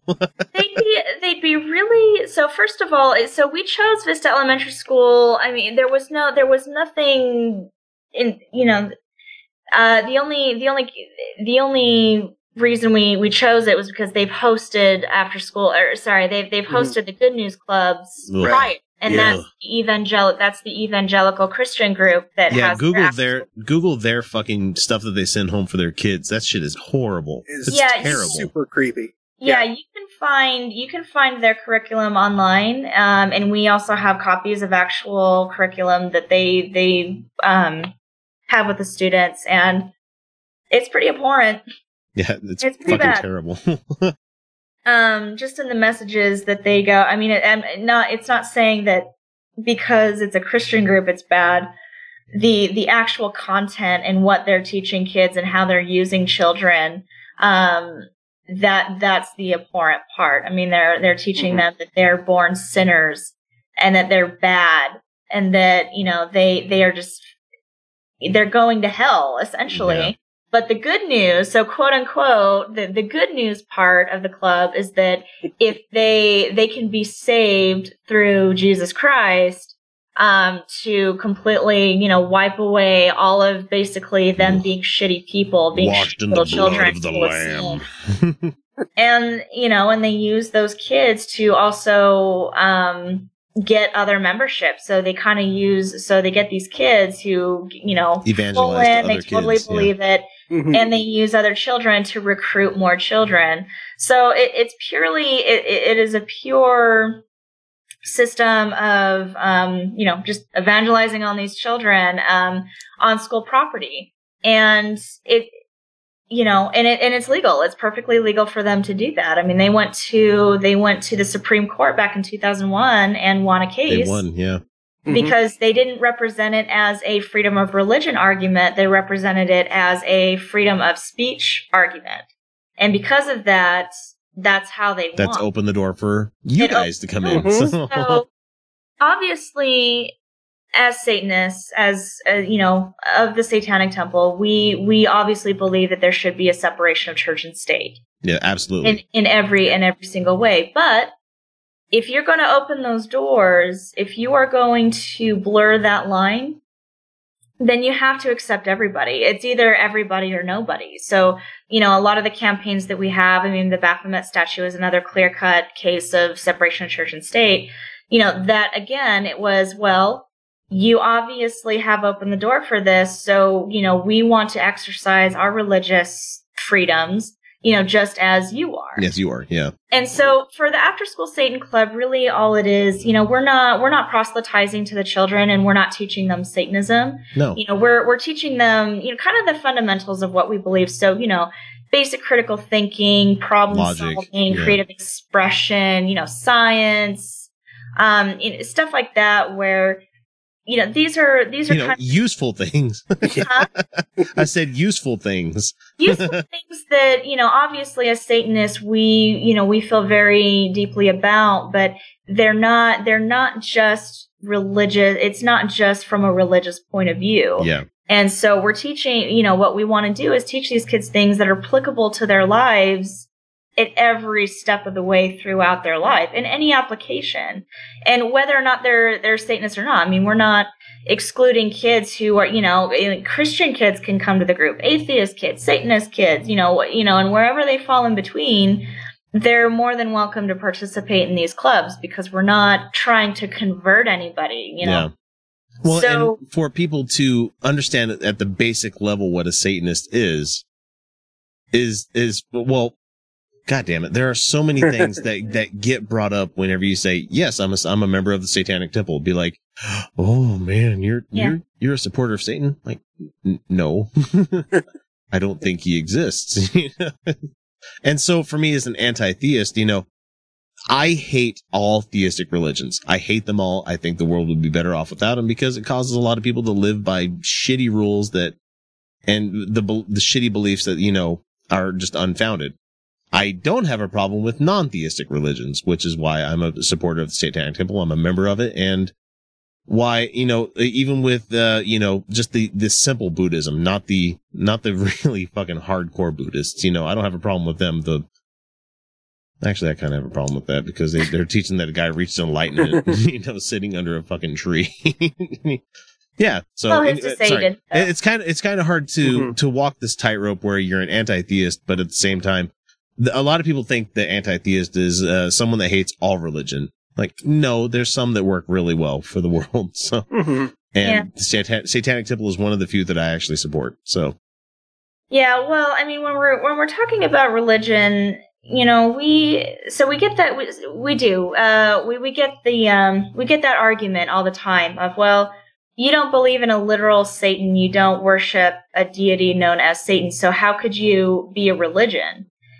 And so, what we would say to that, essentially is, religion, deeply held beliefs. Well, okay, yeah. Well, that's part of it. Yeah. So when you think about religion, if you take the supernatural aspect of it, religion provides that sense of identity, that culture, the community, those shared values, and it's a body of symbolism and religious practice, essentially. And so it provides that narrative structure by which we contextualize our lives and work. So because of that, we feel very much that, we provide everything. I mean, we are just as legitimate of a religion as, anybody else, say the Christian faith. And so, if you allow the term religion, if you allow religion to be defined by the superstitious, then you are saying that only they are entitled to those privileges and exemptions that are allotted to us under the Constitution. Because really, when it comes to a religion, we're talking about, not only the practice, but those privileges and exemptions that are allotted to us, in our practice and what we can do as religion, as a religion. So if you allow them to be the ones that define what a religion is, then that can lead to that encroachment of their beliefs, morals, and restrictions upon those who don't identify as such, because if they're going to be the ones that hold on to that definition, then, that's kind of the rabbit hole that you go down. So, that's why we feel very much that, even though we're atheistic Satanists, we identify with that figure of Satan. Satan, is that figure that represents that eternal rebel opposing arbitrary authority. And, he very much, Satan represents, that, defiance, independence, wisdom, and self-empowerment. Yeah. And everything that goes along with it. So, well, and as I've gone into my atheism, anti-theism, and all the fun stuff that's come with that, when you go back and you look at the Bible, especially Old Testament kind of stuff, and you read the character of Satan in those, he's the good guy. Yeah, he is really the good guy.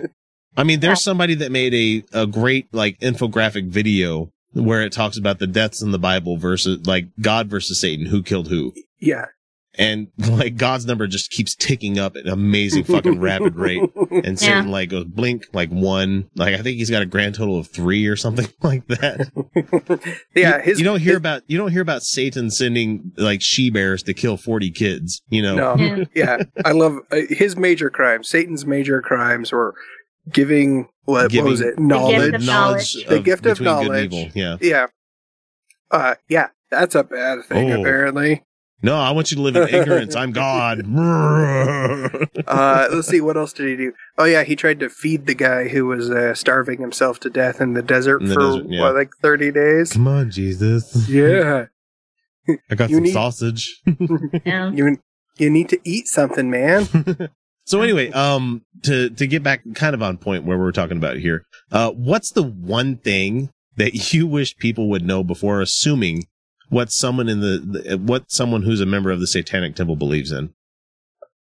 I would hope they just wouldn't assume anything and actually be open to listening to what I have to say. I mean, it's I don't expect, I say I'm a Satanist, I'm with the Satanic Temple. I don't expect people to know anything about it prior to asking me the question.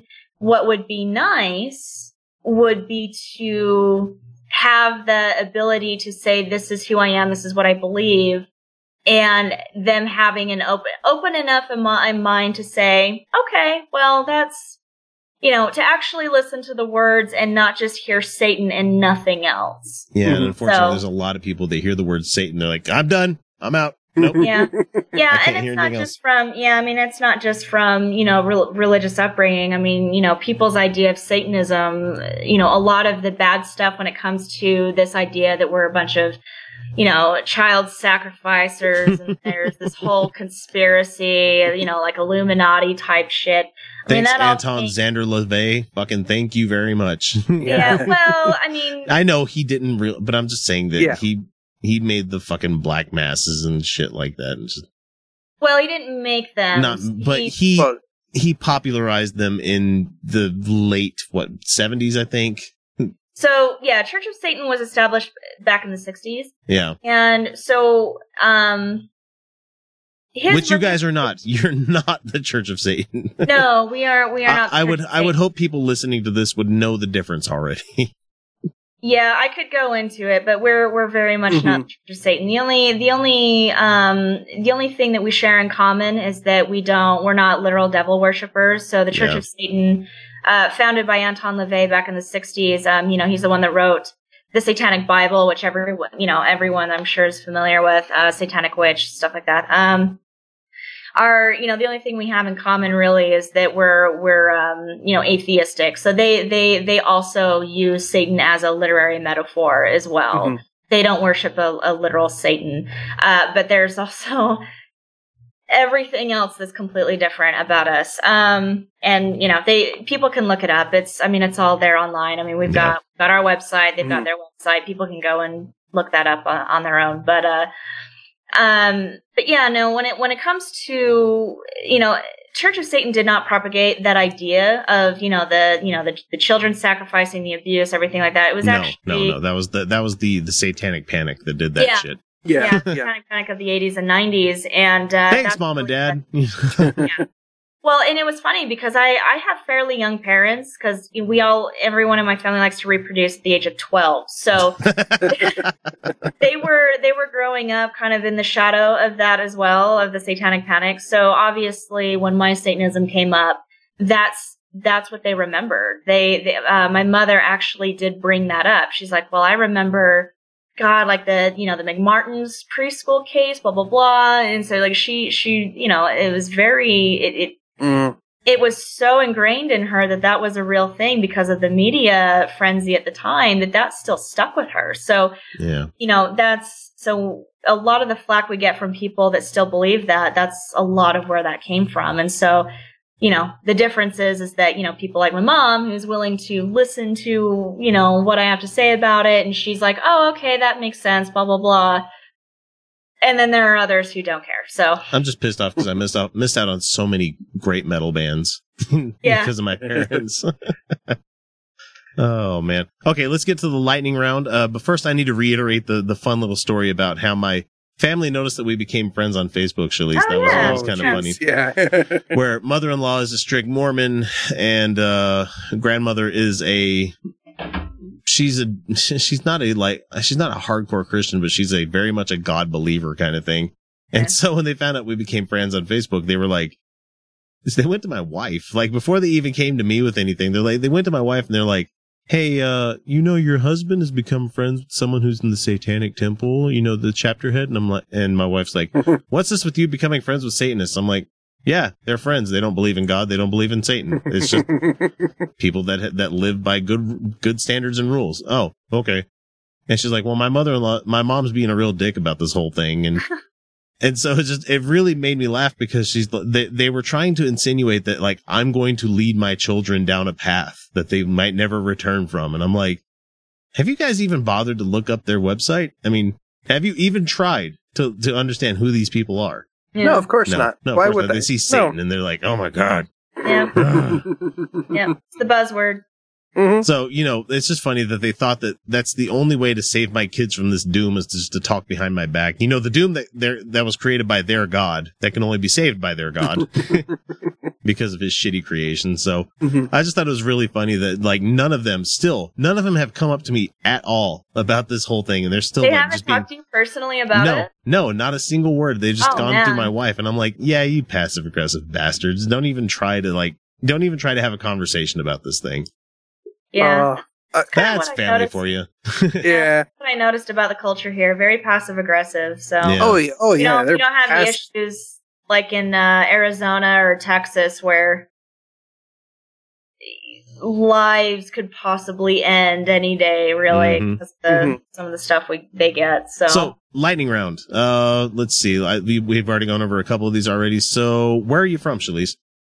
I was born here, and I did some moving around. So between here and my second home is Oregon. So, but I'm primarily lucky. Let's see. One of my questions: have you ever been to our fair state? Yes, you live here now. Atheist all your life, or later in life? I started considering myself an atheist when I was 14 years old. Oh, okay. So. Yeah, so not all my life. Obviously, I was raised in the religion, and as a kid, even all of it. But by the time I was 14, I was done with it and considered myself as much as I'm pissed off at my parents for doing that to me and raising me in religion and all that stuff. I also realize that it gives me kind of a leg up on the people that were never religious when it comes to combating this shit. So. Well, I'm not mad at my folks about it because they're the kind of Christians that other Christians should aspire to. Yeah. Because they truly have that attitude of just like, this is what we believe in, and if you don't, that's totally fine too. I mean, obviously, the atheism and then the eventual Satanism. I mean, it was shocking, and they were very uneasy about it. But at the same time, I didn't get the hateful emails, and I didn't get the disownment and everything like that. They were willing to take the time to learn. So, and I think that they kind of raised me to be the same way, like non-judgmental, always just hearing someone out, even if you think they're batshit crazy, like, stuff like that. So I'm not mad about it. No. Yeah. Okay. So what's your favorite booze or beer that you might have?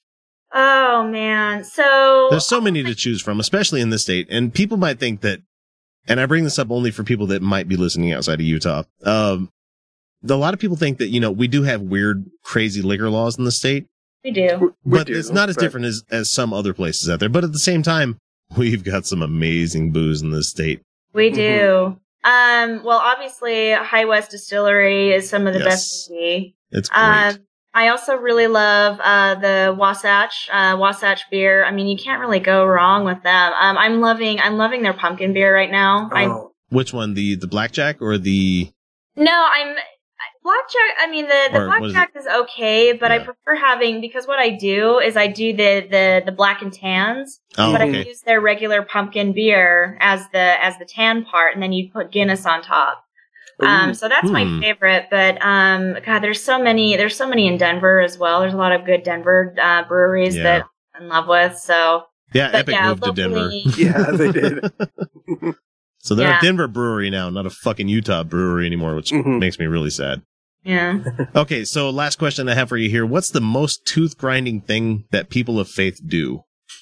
Oh. They fucking knock it off. They encroach on other people's freedom of expression. Good answer. Good answer. Very good answer. That would get you 40 points on Family Feud right there. Survey says. Okay, so we'll be right back with our finishing the show segment. We'll be... You guys heard me already. Be right back. Yeah. Do you know where Saskatchewan is? Probably not. It's in Canada. If you do, you might know a city named Regina. In Regina, there's a studio. And in that studio, there are, at least once a month, a bunch of skeptical atheist geeks and goofballs who get together to do a podcast. We are the Brainstorm Crew, and we're trying to help spread a bit of reason and critical thinking while still having fun. Never taking things too seriously, but still not accepting everything we're told. We go through different topics, exploring them in depth, and often disagreeing. We try to stick to provable facts, and we never trust in myth. That's why we say we're woo-free since 2013. You can find us on iTunes, Stitcher, or Spreaker under Brainstorm, or check out our website, brainstormblog.net. I can't promise you'll always agree with us, but I can promise you'll have fun listening to us. Well, unfortunately, we lost Shalise, but in her place, we've gained back Felicia. Hey, Felicia, welcome to the show. You made it! Yay! To give people a frame of reference, it's like almost 12:30 on Saturday morning. For most of us workaday people, Monday through Friday, and I'm not excluding certain people like Felicia because she doesn't have kids, but she worked her ass off tonight doing something else. But for the rest of us, it's like from the 9 to 5 and having kids and everything, it's like, fuck, I need to sleep in. It's not going to happen because kids don't know how to fucking sleep in. Anyway. I just have events. I don't have kids. I have shit I have to do in the morning. You have a cat. No. I have literal, commitments. Ugh. In the day. Okay, so yeah, I've replaced children, apparently, with obligation. Responsibilities. Like, making an active difference in the world? What the fuck am I doing? That's okay, you'll grow out of that. No, I'm just kidding. I don't know. Hillary Clinton never did. Anyway, there's time to be cynical. It is time for our highs for the week. And as much as we may not want to be positive, this is the part where we try to be at least. And I'm going to go first because Felicia just reminded me of something I have to be positive about this week. I think I've talked about it on the show a few times and I just made the loudest fucking Wow, that was amazing. Anyway, I've talked a lot about my weight control and, all the fact that I've, ballooned quite a bit and I've started running again, which I'm happy about because it honestly does make me feel better. I feel good about myself. But last week, for the show, for a lot of the stuff I do in this world, I do certain things that, might be viewed from a lot of people as, why would you do something like that? But, to make the show better, to provide, extra cash for me to spend on whatever, I donate plasma every week. And every time you go in, you get weighed. Whether you want to or not, you have to be weighed to donate plasma. And when I weighed in last week, I noticed I was at 290. And to give people an example, I was 310 at my heaviest. And that's pretty goddamn close. And I managed to whittle myself down to, 227 at my lightest. And so getting back up to 290, I'm like, fuck, I let myself go quite a bit. And I just kind of hit that point where I'm like, yeah, it's time for me to start tracking calories. I don't give a fuck what you people may say. Tracking calories works for me. Doesn't work for everybody. Works for me. That's how I got down so skinny and running my balls off. But anyway, it's been really nice trying to, work within the budget of calories again and to, actually be physical again. It makes me feel a lot better. So that's kind of my high point for the week. I don't really have much anything else because we're in the middle of the school year and I'm at my job. We're barreling towards a really shitty time of the year. So yes, we are. You're not in the middle of the school year, darling. You just started. I just started. It just began. So the days of getting 5.5 hours of sleep are back once again. Oh, God, I don't have kids. That's neat. Oh. I gotta step that one back a little bit, because I just, I'm sort of signed on with, being in love with a guy who has a kid and also loving his kid and spending nights with his kid there. So yeah, no, that's gonna happen with me soon. That's gonna be a thing. Anyway. Alright, so my high and low. My high is I've started doing, I'm tracking with you, X. Weight management for me is a huge deal. One of my huge successes, one of my for me, emotionally significant things was after my divorce, I lost all the weight that I just could not lose when I was married. Part of it was that he controlled what I ate and when I ate. And part of it was that no matter how closely I tracked my calories, no matter how careful I was, it didn't matter because I was under so much emotional stress that I was. There's a big part of that too. Oh yeah. Yeah. No, that I was horribly, emotional abuse has such terrible effects on your body, and anyone who says otherwise is ignoring the science on this. Yeah, no There's actual research on this. So, no, I couldn't lose the weight. And then after I got out of the marriage, I started exercising, but more importantly, I cut my added sugars and I started actually watching my diet the way I wanted to. Like, I got to control my diet and I got to own my own body again. And so I did. And I lost a ton of weight. And then I started right here, it's bread. Once I start letting go of bread, it just falls off. God, I love bread. I love bread. It's not only a Utah thing, but we in Utah in particular have a unhealthy fucking obsession with bread. No, you're not wrong. You are not. Bread is neat. But yeah, I cut out my added sugars and my artificial sweeteners, especially the artificial sweeteners. I mean, of course, added sugar is something that I can't 100% avoid if I'm going to exist in society. Be a human, yeah. Yeah. Un-American, there you go. Artificial sweeteners I've not touched for a very, very long time, and I have no plans on going back. I love my sweet and low. I know. Hey, how about this for a high point for everybody this week? Obama just killed the Dakota Access Pipeline.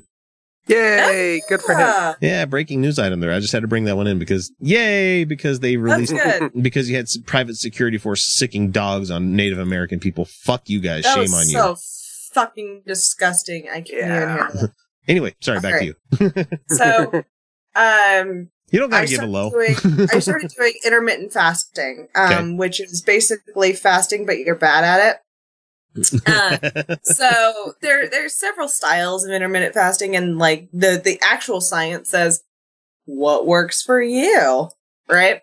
So like maybe twice a week you eat dinner and then you don't eat again until dinner, and you do that twice a week. Or maybe you spend 3 days a week eating like very specific foods, or look up intermittent fasting. That's kind of what I do. I for most of the work week, I eat about the same thing every single day, and then I change it up on the weekends.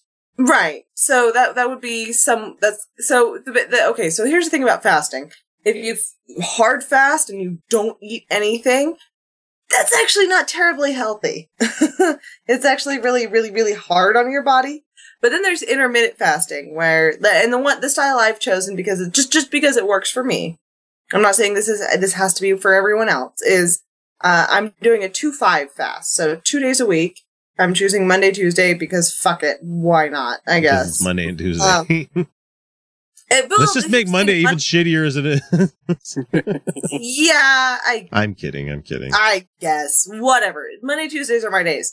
And Monday, Tuesday, I fast. And it's 48 hours. If you go over 48 hours of fasting, it's actually unhealthy. It's bad for you. Like that's where you start to not get the weight loss benefits, and you don't get the insulin reduction, and you don't get the added human growth hormone that your body naturally produces. So 2-5. And in those 2 days, I get 500 calories a day. Wow. That's a minuscule amount. So those 2 days suck balls.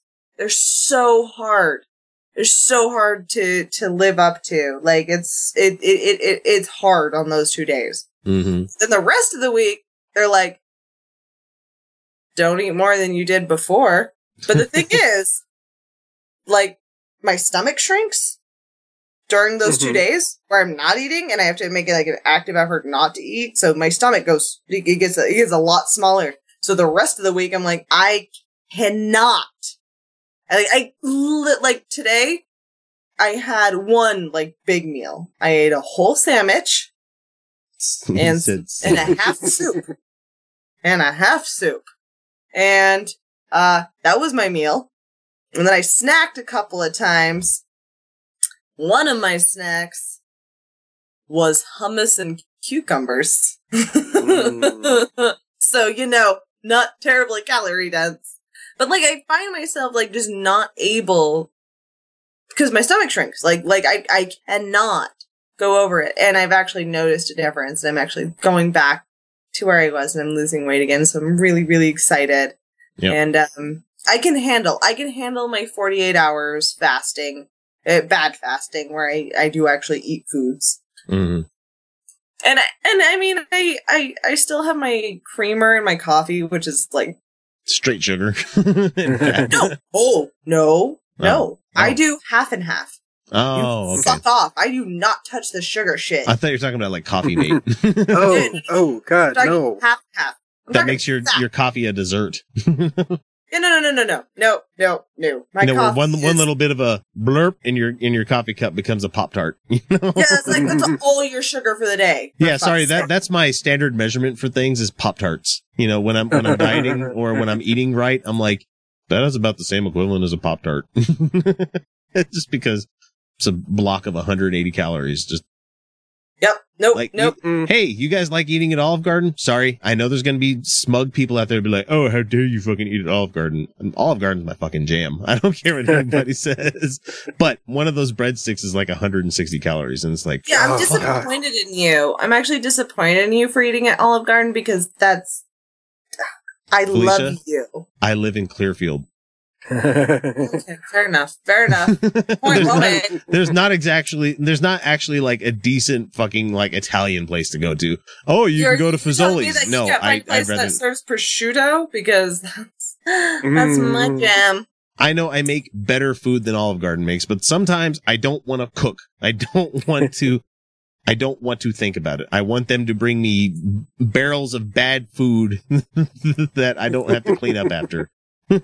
No, I know that feeling. Yeah. I know. Yeah, no, so the reality is that they're like, don't overcompensate for calories when you're not fasting. The thing is that, and I'm not saying this is going to be true for everyone. And I don't want, because a big truth of healthy eating is called intuitive eating, where you eat for you, like what your as body a is person. hungry for. Yeah. Yeah. Like, but you have to work to get to that point. That's the problem. It does. No, it takes active effort, and you find what works for you because genetics are varied, and we're all fucking mutts at this point. No, so yeah, race is a construct, you assholes. Well, I found what works for me, and the thing is that when I was losing weight, I was doing intermittent fasting just naturally. Like I just would just not eat. And this was largely because of my style and my income and many, many things. Like I was just fasting because fuck it, I can't afford food, or fuck it because I'm just tired and I don't feel like making things. Like I was intermittent fasting just for other reasons. So now I've changed it into an actual like diet standard where I'm intermittently fasting. But you're seeing results, though. That's the good thing. Oh, I am seeing it. I am seeing results. I've actually started going back. I have lost some weight. I don't know how much because I'm not weighing myself, but I can see it. I can see it in my face. Oh, and I just realized I never gave the bookend to me weighing in at Plasma every day. Every time I go to do that. I've lost like 9 pounds since last week. And I know it's mainly water and all that fun, whatever the hell they like. I don't like that water weight shit. It is actual fat that has bubbled off of me. But the problem is that that's the easy portion. Right. That first week is always, oh wow, this is doing great. You're not going to get biggest loser amount of fucking weight loss. And I've done this many times. I've thought about doing a separate channel of where I just talk about the shit going on. But finding a community really helps out, especially if you're trying to be honest with yourself and with other people. I mean, when it comes to, how you're doing, I try to, elucidate a little bit to people, like what's going on, how I'm feeling, what's going on. And there's a lot of communities out there where people are like, good job, great job. Even if you feel like you did shitty for the day, they'd be like, pat you on the back. you could do better next time. You know, that kind of thing. I do really well with that. And both Felicia and I belong to a group where they do pretty good on that kind of thing. I actually really appreciate that. And when my fella is ready to start, because he's been talking about it lately, but I mean, he's a single dad. Yeah, you gotta hit that point where it's for you, you know. Yeah, no, and don't get me wrong, like I'm not like expecting. You're not badgering, yeah. No, this is all you're getting pretty around there. Like what he wants for himself, like that's all. Because for me, he's handsome as shit. Like I don't care. Like I don't care. He's handsome, and I just look at myself and I'm like, ugh. Right, it's all internal. And so for me, when I started gaining weight on doing my current campaign thing.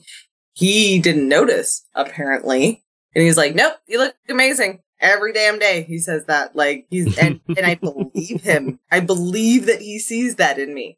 Anyway, so, no, I've started going back on the right track, and I'm really excited about the intermittent fasting thing, because today I had, like, one actual meal. Today. And I snacked the rest of the time. Yeah, I snacked and like a 240 calorie breakfast. And then I had some hummus and some yogurt cheese, which is a new thing. Yeah. That's interesting. A Lebanese thing where they culture yogurt into like cream cheese. And I had that on so some it's like celery. cheese then. It was awesome. It was like cream cheese, but slightly sourer, like yogurt. It was awesome. It was so good. So I had that. That's interesting. Let's check that out. Laziz is the company, and they are at the Salt Lake Farmers Market, and that's the only place you can apparently buy their yogurt cheese, and it's better than cream cheese, and I'm like, I need this in my life. Yeah, because forever. I fucking hate cream cheese. By itself. Okay, first of all, your regular cream cheese is full of fillers that are not toxic. They're not bad. They're not. No, but sawdust is not toxic and it's a filler. Exactly. Yeah. They just call it cellulose. It's not even like, I'm not even gonna call it like empty calories because it's just there to like so they can cut their product, right? Like it's not even like it's not enough of anything for it to be detrimental, but flavor wise, it's shit. It's like cutting Coke with baby powder. And it changes the texture. And if you get like real cream cheese, there is a brand, Gina Marie cream cheese, which is a cow cream cheese. That's actually delicious. And it's a lot harder to make and it's slightly more expensive. Yeah. Than your Philadelphia. You know, it's hard to make. Yeah. It does taste better. I actually really like that stuff. And it almost tastes like a more mild goat's, I have to use the correct term, it's chev. So goat milk can be made into all sorts of cheeses. And a lot of people think of goat cheese as like, just like that crumbly stuff that you can get. Feta, yeah. Yeah. Feta is actually traditionally a sheep goat milk blend. We haven't gone cheese in a long time on this show. I know. Anyway. So, but I hate to be that host. We do need to wrap up. So Kyle. That's where I was going. So, I've started losing weight again. I'm feeling really good about it. Low point. You don't even have to do one. No, I'm going. Go on. All right, Kyle, go for it, man. So I got a promotion at work. So bitch. I'd say congratulations, but I know what that entails. Yeah. We're not going to pay you anymore. We're just going to make you do extra shit. Here you go. Have some extra responsibilities. I'm like, Can I get a cost of living increase? No. But, it's a good thing because I was getting like really bored. Really, really bored with my job, which was starting to really hurt. So, okay, cool. Yeah, no, I would like to do other more interesting things. Like, this will be good for you. I'm like, it's going to keep me from murdering people. So, sure. Yeah, okay. I'm going on 1 month since my interview. I haven't heard a goddamn thing. That's par for the course. That's par for the course, yeah. Yeah. But that's pretty much it. I mean, other than that, this week has been really interesting. I'm still getting feedback and fallout from the convention. Wow. And it's all been really good. All right. it's all been really good. And we've gotten a few people I know that have now found the show. Yay! So if you're wonderful. If you're listening, thank you. Oh, and I actually have all my equipment to do my like actual nice new mic. Yeah. It's coming. No, I'm not on it tonight because I'm so... Well, yeah.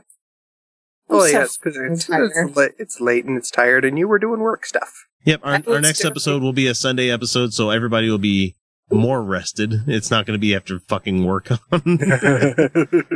Oh, but Felicia, you missed us talking about Joseph Smith's other seer stone. I heard about that shit. Yeah. Okay, we're going to go ahead and wrap it up because we need to get to the patron show. So we've come to that point. That's it for this week's episode. We're off to go record the secret patron show, like I just said. That will remain exclusive for our patrons for 6 months before it's made available to the rest of the world. If you really want to hear what we're talking about, all it takes is $1 a week. And you don't even have to pay that $1 a week. You can just say, I'm going to pay half that, You can do that. I'm not going to give you shit. Anybody that wants to donate anything to the show, I fucking love you for it. So it's either that or you'll have to make do with the old ass episodes on our YouTube and podcast feed. And some of those are starting to get pretty cool, like how we do the show nowadays. So it's really interesting to see the show's progression because every time I do a episode for the week, I have to go back and listen to some shit from the previous 6 months. And I'm like, whoa, we've grown. No, we still occasionally have the weird audio glitch and stuff like that. But it's a process. I'm learning. It's not going to mean anything until you get to that 100 anyway. If you don't reach 100 episodes, you're not a real fucking podcast. You're not a real show. No, how dare you? Anyway, so those that join us beyond the veil by going to patreon.com/Utah Outcast have many options available to them. And like the LDS Church, we have greater rewards for those that are more devout to the Utah Outcasts. Just go check it out. It all makes sense. We're still setting up for the in-depth Ray Comfort episode. That's going to be recorded, in a couple of weeks. Oh shit. I don't know.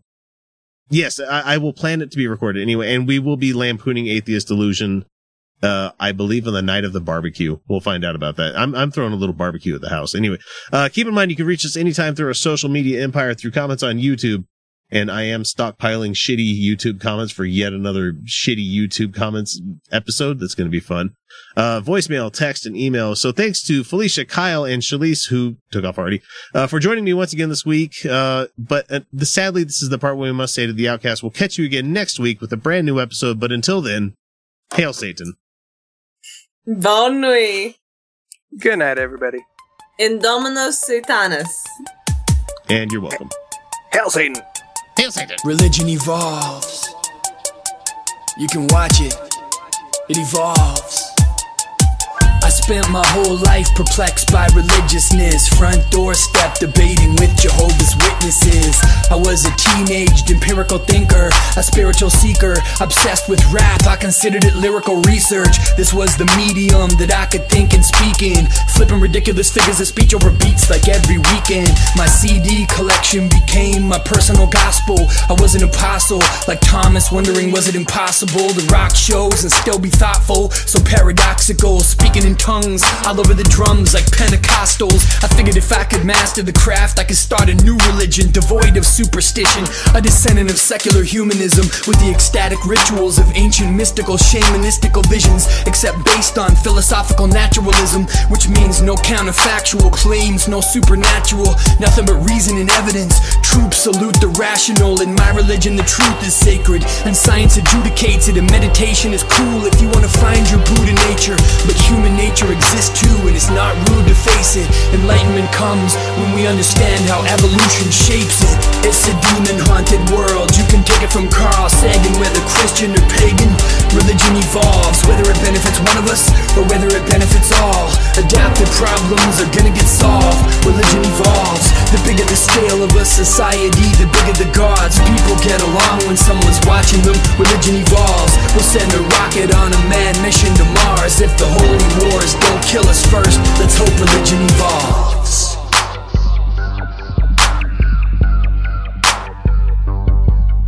I'll turn my religion upon itself like an Ouroboros. Religion evolves, it adapts. Ask a biologist, a cognitive psychologist, a sociologist, an anthropologist, a behavioral ecologist. Religion is all of this. 2 or 3 new religions get founded a day. They're just like rap artists. Most of them won't be around in a decade. They all compete for space and followers and human devotion. Religion evolves, cause many are called but few are chosen. Approximately 10,000 religions are currently active, so forgive me if I don't ask which exact version you practice. Chances are, flip of a coin is probably Abrahamic. Half the planet is either Christian or Jewish or Islamic. We can track the demographics, study the epidemiology, but human beings have been religious since before the Holocene, 12,000 years ago. Agricultural revolution. Prior to that, most of our significant evolution, small-scale societies surviving in the Pleistocene had a strong incentive to unite like a hive of bees. Religion is a device for binding people tribally, and if you're in my tribe, well then I'll die for you, you'll die for me. It's a demon-haunted world, you can take it from Carl Sagan. Whether Christian or pagan, religion evolves, whether it benefits one of us or whether it benefits all. Adaptive problems are gonna get solved. Religion evolves, the bigger the scale of a society, the bigger the gods. People get along when someone's watching them. Religion evolves, we'll send a rocket on a mad mission to Mars. If the holy wars don't kill us first, let's hope religion evolves.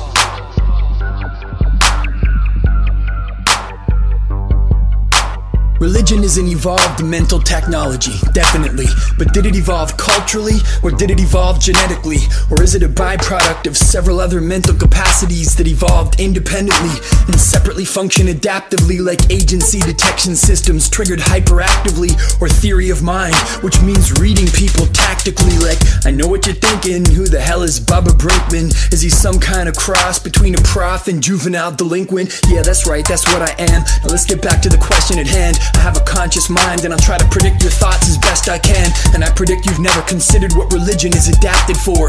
Or if you have, then I predict you've never heard it rap before. So how do I know it's adaptive? I mean, it could be random drift. It could be a byproduct of something else that has adaptiveness, like your belly button, which is amazing, but it's not really for navel gazing. Nah, it's a side effect of your umbilical cord. So religion might be a viral meme that's parasitic, or it might be an adaptation for maximizing descendants. It might benefit individuals, or it might benefit whole groups, or it might be the invention of cynical priests trying to control you, or it might be a belly button byproduct, or adaptive in the past and maladaptive in the present. Those are good questions to ask, and science can find the answers, and the answers are non-obvious, except for the answer to where religion doesn't come from. Divine providence. Divine providence. Divine providence. We haven't even touched the balls. We haven't even fondled them. We don't even... You don't even need to get to the asshole. No. Perineum, maybe. Just because that's where a lot of guys are ticklish. I'm speaking for myself. I don't know about other guys. I've never tickled another guy's perineum, so... we just teased the outside. Is it the same thing for guys as it is for girls? Because I know the perineum is the place... No? Okay, so what the hell is First it? First of all, the G-spot doesn't actually exist. It's just your clitoris. Isn't neat. Well, I'm just saying, like, the perineum is the space between vagina and asshole, where they have to do the episiotomy sometimes, where they snip. Yeah, no, I'm fully aware of that. Oh, no, I'm just saying, I thought that was the same thing for guys. I thought, like, between... You know, where you're, the gooch, as they call it on guys. Is it the same thing? Do they call it the same name? I don't remember. I'm pretty sure it's the same endometrial tissue. Yeah. I'm just wondering if it's called the same thing, like in Grey's Anatomy. I don't know. Homework for this week, people. Find out and let me know. Tune in next week. Tune in next week. Well, we have your answer to what that space between balls and asshole is for called. a gynecological anatomy exam. Some cars are comfy on the inside, but don't have power on the outside. And some cars have the horsepower, but none of the comfort. I used to think there weren't any cars that were the total package. But that all changed when I got my Honda SUV. It's rugged and sophisticated. And right now, Honda has deals on the entire Honda SUV lineup. CR-V, HR-V, Pilot, Passport, you name it. So if you're looking for a car that's the total package, the only place you'll find it is at your local Honda dealer. Hurry before they're all gone. 15 minutes could save you 15% or more. Oh, that's a cheer we used to do in softball. What? It's actually Geico. Whenever someone hit a triple, we would wave our bats and yell, 15 minutes could save you 15% or more. But we never got to use it because we would only hit home runs. Annoying. The phrase is from Geico because they help save people money. Geico? Yeah, they were our team sponsor. Geico. 15 minutes could save you 15% or more.